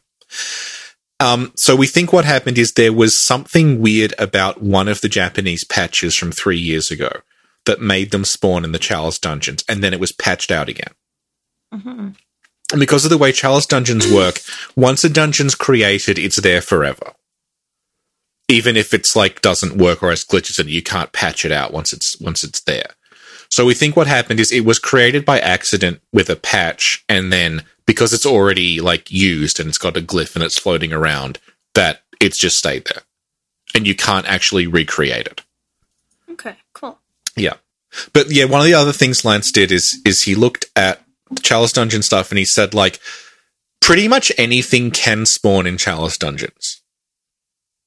There's not like but some of them are just disabled. So something happened that re-enabled the marionettes once. And then it never happened again. Yeah, that's why they're we think. Okay, super, thank you. And so now we're gonna talk about Ligarius again. Yeah.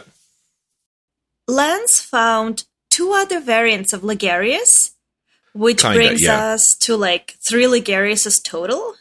And yeah, it's likely that originally Ligarius was the king of Canehurst. Okay, what Lance found is 2 other Canehurst characters. And when we saw them, we thought, oh, these are like prototype Ligariuses. Like they went through different designs and just left them there. They're called... Ligarius is called King Reaper. The... one of the kings kind of looks like Gwyn, and he is called Ghost King Low Class. And then there is one that looks a little less ostentatious. He's just like a little, like a human-sized kind of king called King in Blue. And they look, yeah. So, King in Blue, hang on, I have to look up because I may have confused which one King in Blue is. Ghost King Low Class. Hang on, this doesn't count as cheating because I wrote this, I've just forgotten it. I'm looking up an article I wrote. Okay, here we go. Right. So there's Ligarius. Ligarius is called King Reaper. Then there's another character who looks a lot like Ligarius, but he looks like kind of cross between Ligarius and Gwyn. He has a very similar crown to Gwyn. And he is called Ghost King Low Class. And then there is another, like, Ligarius Riff, who is much smaller and much less ostentatious. And he is called King in Blue. So, hang on. One of them can open doors, but I've forgotten which one it is. Okay, so Ghost King Low Class, which is the one who kind of looks like a cross between Ligarius and Gwyn, he has, he would have loaded with like a ghost texture attached, kind of like the ghost women in Canehurst, so he would have been transparent. And he has... Hang on, I just got a weird... Oh, are you still there? Yeah, I'm still here. Yeah, sorry. Yeah, I just got a weird error message. Anyway. Okay. So Ghost King low class has a ghost texture applied to him. I mean, he can load as a regular model. He can also load as a ghost. So he would have been transparent like the ghosts in Canehurst. And he has a bunch of animations that would have been him, like he can open... He's not a normal player model. But they still gave him animations to do things like climb ladders and open doors and stuff. So it looks like he would have moved throughout Canehurst. And then the King in Blue is... we don't quite know, but he loads in Ligarius's boss arena. And we had assumed, okay, these were like... They did 3 attempts to figure out like who the King of Canehurst should be, and Ligarius was the 3rd one. But then, Lance did some more data mining, and it turns out that there is an unused messenger headpiece that is the crowns of the kings, of plural, of Canehurst. So you would have been able to get messengers wearing the crown that Ligarius is wearing, the crown that King in Blue is wearing, and the crown that the Ghost King is wearing. And there's the King in Blue's crown's duplicated, so there's 4 crowns for 4 messengers. And then it turned out that Ligarius's internal ID is King Reaper. And then looking at the list of boss livers that Lance recently data mined, there is a liver of Martyr Ligarius that is described as liver of the King's Reaper. So previously when I'd seen King Reaper, I assumed, oh, okay, he's the King of Canehurst and he's kind of a Reaper. So that's why he's called King Reaper. But now it looks like he's called King's Reaper, as in he was the Reaper of the King of Canehurst, either the guy who killed the king or someone who worked for the king. So maybe he wasn't always the King of Canehurst. Maybe he was conceptualized as like the royal executioner of Canehurst or something. But at the same time, he is wearing a crown and sits in a throne. So it also looks like Ligarius was just straight up the King of Canehurst at one point. Okay. It's very difficult to the real issue is that the stuff, when we talk about data mining, none of this is dated. So we don't know what order this came in. So, like, when we find, like, the Annalise dialogue where Annalise has the doll's voice actor, like, was that the first idea for Annalise, or is that an idea that they came up with later on? Did they go back on it, etc.? Okay. Yeah. Thank you. I don't know. Is there anything else about the executioners that you'd like to say? I don't think so. I think we're done. Yeah, I'm sure there are like details that we missed, but I think the general idea is that's a svelte 2 hours 50 minutes. 15? 50. Okay. Oh no, we're almost done. Sorry, I forgot about this. You know how on Discord I created a section where people can put questions for podcasts? Yeah. A few people had questions about the executioners. Yay. Okay. So, Golden Boy is asking, how did the executioners decapitate those vile Canehurst nobles without a bladed weapon? I think we covered that, and the answer is we don't know. Okay. Is the red arcane... Ask Miyazaki. The answer is ask Miyazaki. Okay. Golden Boy also asks, is the red arcane magic we see on the Ligarius wheel and used by Ligarius himself natural, or is it Canehurst blood magic? Well, it does arcane damage. Whereas blood attacks... Oh, God. Blood attacks in the game... like, blood is considered physical damage. those do arcane damage. So, like... But the idea is that it exists because they're so blood-stained, that, like, the spirits of the people whose blood it is, like, inhabit the way, like, it's cursed. Similar to, like, the accursed brew. Well, like, the power of the accursed brew comes from the fact that, like, horrible things were done to that skull. So that, like, lingers around the skull. Mm-hmm. Okay. Why are the women called bound widows? They're not. This was from Fextra Life, the Fextra Life wiki, which, like, that wiki has some issues with, like, people can just, like, it's a wiki, so people can add to it just with, like, random stuff. And a lot of the info, like, that wiki caused a lot of problems because when the game first came out, people were adding stuff to that wiki. And then people were referencing it because it was the most popular one. And people were taking as read what was in that wiki as though it were accurate. But, like, so Bound Widows was the name that someone came up with for those ghosts. But the game doesn't actually call them Bound Widows. That's just someone added that to Fextra Life and it became, like, a community name. Similar to, like, the Winter Lanterns, people still call them Brains Trusts. Oh, I didn't know that. People call them Brains Trust because someone on Fextra Life called them Brains Trust.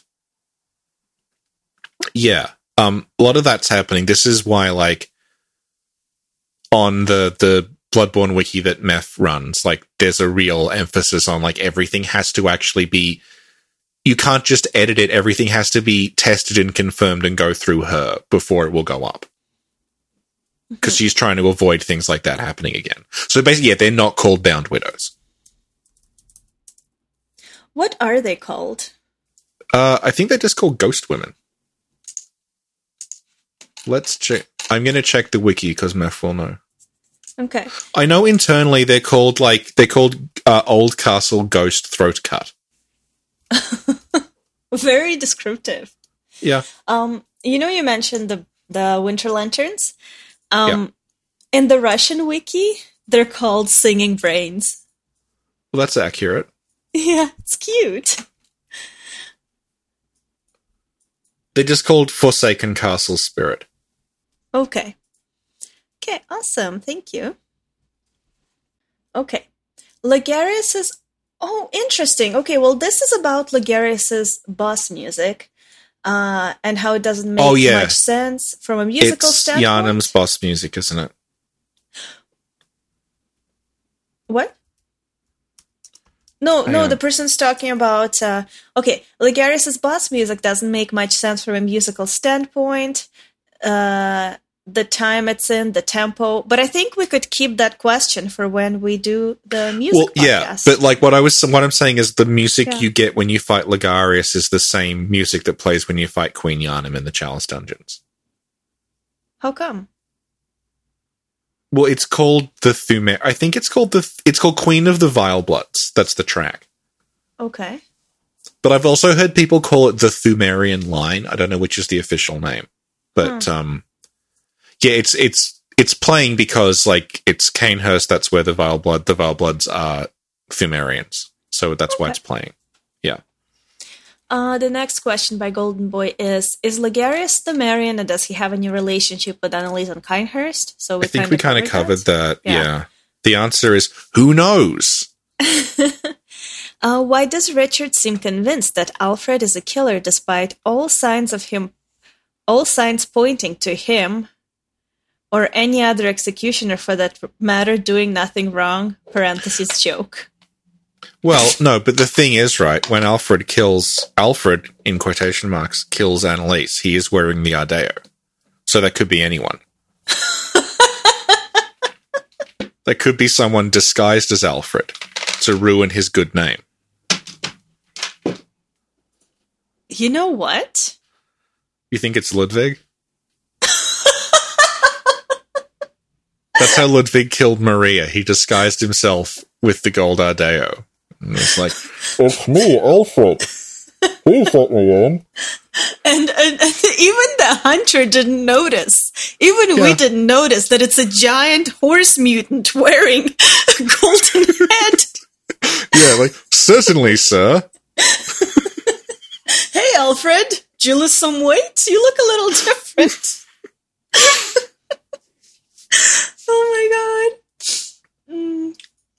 So I literally have this image next time I turn on my PS4 and play Bloodborne. Like, whenever I play this moment, I'm like, oh my god, it is a horse monster wearing a golden hat. Like, killing the Queen Annalise. How come I never noticed before? Oh my god. Okay. I hate that does sound like something someone would seriously suggest. You can't prove it's Alfred because he's got a cone on his head. To Alfred's ? Theory explained. What if the guy in Annalise's room is the QueenKiller but with the clothes on? It might be. So why do the executioners hate the Vilebloods? That's by Mittens. That's a really good question. If you take them to be part of the church, then the church hate the Vilebloods because the church were using them to make a scary Thumerian baby. And I think the implication is like what they did at Canehurst, kind of the experiment went wrong. In the same way that the experiment in Old Yharnam went wrong. And like if that Thumerian blood gets back into Yharnam, it might it'll mess things up further. That's why they're trying to purge them. But I think like going back to what we said about there being this sort of implied Thumerian civil war that happened in the Labyrinth, that Ligarius's executioners are probably like trying to get rid of Annalise's followers because they're like the Thumerians who went to the surface. Mm-hmm. I think maybe. Okay. Yeah. Stormwalker asks, speaking of Canehurst, how are the summons directly addressed to us, the hunter, since we have no clear connection to it other than Ariana and Alfred's quest? Yeah, I have no idea. This is another because it looks like what would have happened is you would have originally the back of Witch's Abode would have connected to the bridge to Canehurst, and you would have gotten the cart from Canehurst to the Witch's Abode directly from Witch's Abode to Canehurst, without the Henwick crossing summoning the ghostly carriage thing. Okay. So I don't know. One weird thing is that it is in Imposter Yosefka's room, and Imposter Yosefka gives you Numbing Mist, which is a Canehurst thing. So is it that Imposter Yosefka has some kind of Canehurst connection? Because she knows how to make Numbing Mist, and the idea is that's a hidden recipe. So she may have been messing around with Canehurst. Maybe she has. The other thing is, our character has amnesia, and we seem to know what pale blood is before the game starts. So, I think it's so, again, it works because the game is a weird ghost story where you don't know what's happening a lot of the time, and it's intentionally disorienting. But, yeah, maybe we are, different. But then you have to wonder, why we didn't take it with us when we left. Why it just suddenly appears. Oh, one other thing is, when you get in the carriage, you see, a view from the bushes, someone's watching you get in the carriage. Yeah. So I'm wondering if, Annalise, some kind of, Canehurst servant, has intentionally left that there to lure you to Canehurst, to try to free Annalise. Oh, that would be cool. Yeah. But I also think that it just doesn't make any sense. Okay. Thank you. Princess Darkrags asks, why do the hooded executioners have a face on the belly button of their armor? I think because they're Thumerian, and that's meant to represent the Thumerian queen. Is my, honest answer. Mm-hmm. Okay. Since the hooded executioners are big armored guys with axes and round holes in their helms for the eyes, are they a nod to Bazuso, aka the 30-man slayer, aka the bear slaughterer from Berserk? Yes. Well, no, originally it was even more explicit because in the Project Beast trailers, they don't have the hoods. They don't have the cloak. They just have the plate mail armor. And like it's just like Basuzo is just in the game. Okay. And that also looks very much like that guy from Dark Souls 3. Henri's companion? Yeah, he's also based on Basuzo. Yeah. So is Sigmire. Sigmire? The like the round, like it explicitly says in the design notes for Sigmire, like Basuzo-like character. Oh, okay. The idea of like the sort of round armor came from, and then like Sigmire is just sort of inspired by Basuzo, and then by the time of Dark Souls 2, they're like just put Basuzo in it. Just put him in it. Right? Well, I can't think of anything. Okay. Thank you. Is there any significance to the hooded executioners having dreadlocks or tentacle for hair? Do they? I don't know. Princess Darkrax asks. I don't remember them. Do they have like stuff hanging? But I don't think that's their hair. I think it's just like a rope thing that goes around there.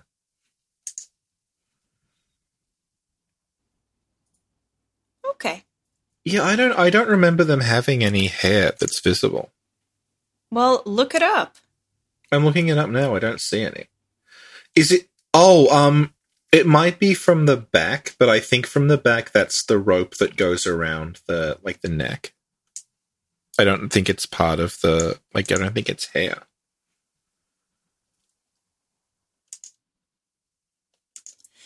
Artman at Arms Onion asks, why did the executioners choose a wheel as a weapon? We kind of covered that because like executing people on a wheel was a real thing. And then that sort of got extrapolated into what if it was an actual weapon. Okay. Yeah. Super. It says, Miyazaki, it says here that they used to kill people with wheels. Do we have time to look up how? No. Okay. Well, they were late with the game. It got delayed, so. Yeah. Yeah. Okay. Easy the Prophet asks, why are the hooded executioners so much larger than their church hunter counterparts? Is it possible they are some remnant of another race of species? Yeah, I think they're Thumerian. They're the same as the Merciless. They have I think like the moveset's pretty much copy pasted from the Merciless Watchers. Okay. Like if you look at them, it's not exactly the same, but the way that they kind of flail around is very, very similar. Okay.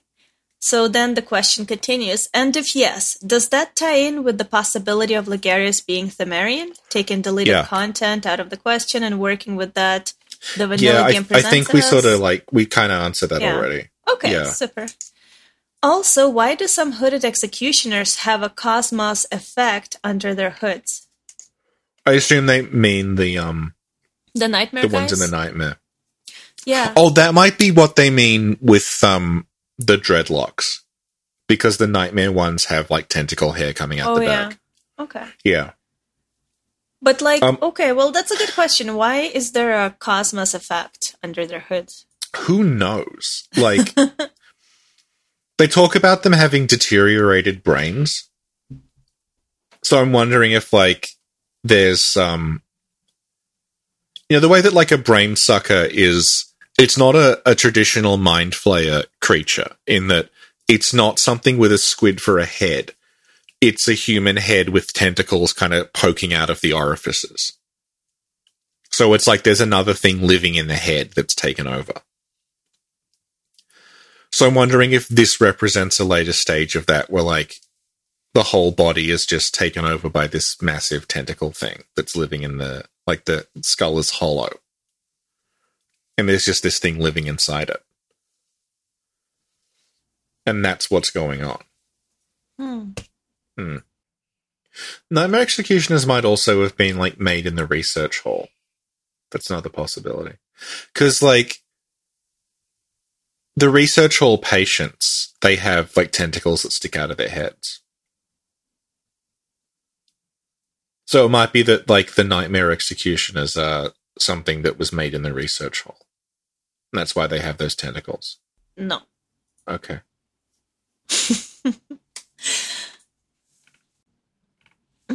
Okay, I think that's it. Hope I didn't forget any questions. I might have. Sorry about that. There's some very good fan art that I see passed around of, like, executioners fighting Vilebloods. And in that one of the executioners has a sword. So maybe he's the one who decapitated them. We found him. Yep. It was in fan art all along. Okay. Is there anything else you'd like to say about the executioners? No, I think we covered it in the very tight 3 hours that we spent discussing one thing. Yay. Let me double check my notes just to make sure.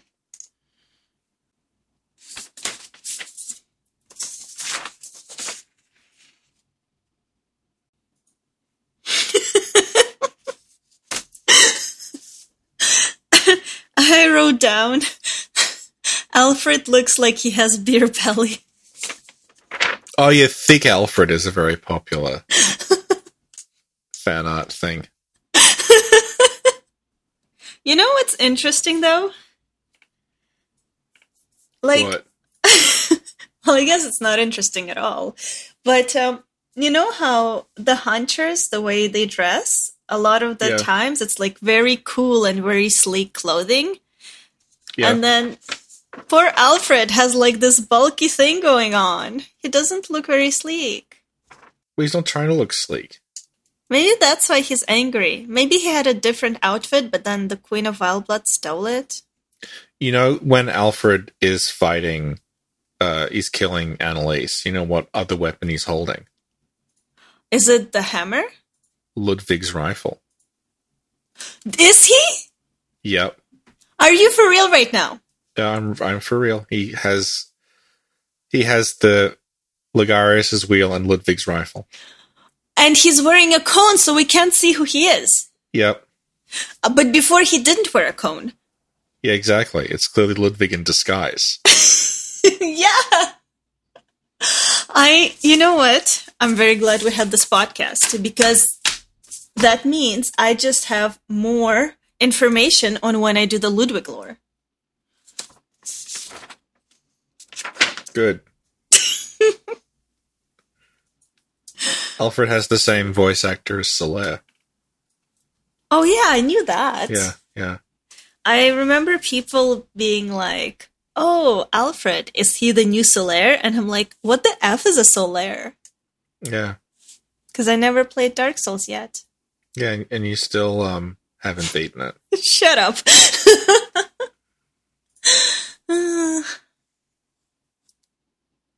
What if Volta is also Ludwig in disguise because he has a thing on his head?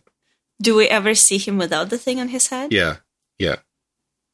I'm not talking about, like, stuff we find on Math's wiki. I mean, in-game. No. Yeah, in-game, if you complete his quest line, you can summon him without that on his head. But it could just be a coincidence. Also, he is smart enough to have a hole that he can see out of. Oh, you see? Yes! So clearly, like, Volta made an iron helmet for himself, couldn't see where he was going. And then he sort of sat and thought about it for a while. And he's like, how can I improve on the gold Ardeo? I've got it. A single eye hole. So, do you want to do an outro?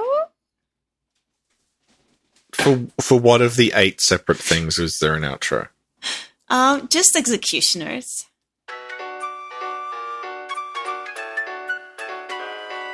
Well, that was the executioners. What a fascinating subject.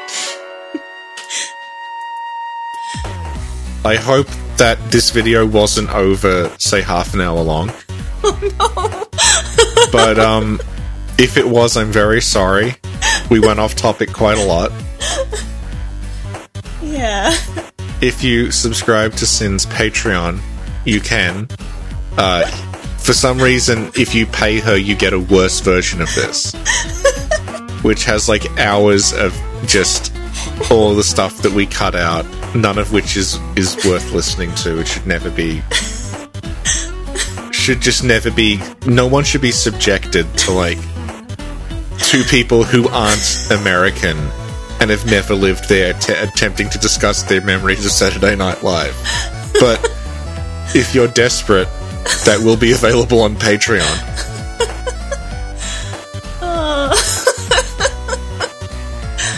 Thank you, Richie. And people will say, like, well, you know, Patreon, it's like a couple of dollars a month. That's like one extra cup of coffee. But you have to ask yourself, like, that extra cup of coffee is probably going to do you more good in the long run.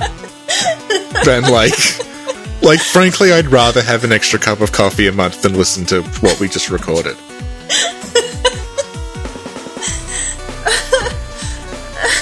Thank you, Richie. That's alright. Alright. Bye, everyone. Bye, everyone. I guess we can stop recording.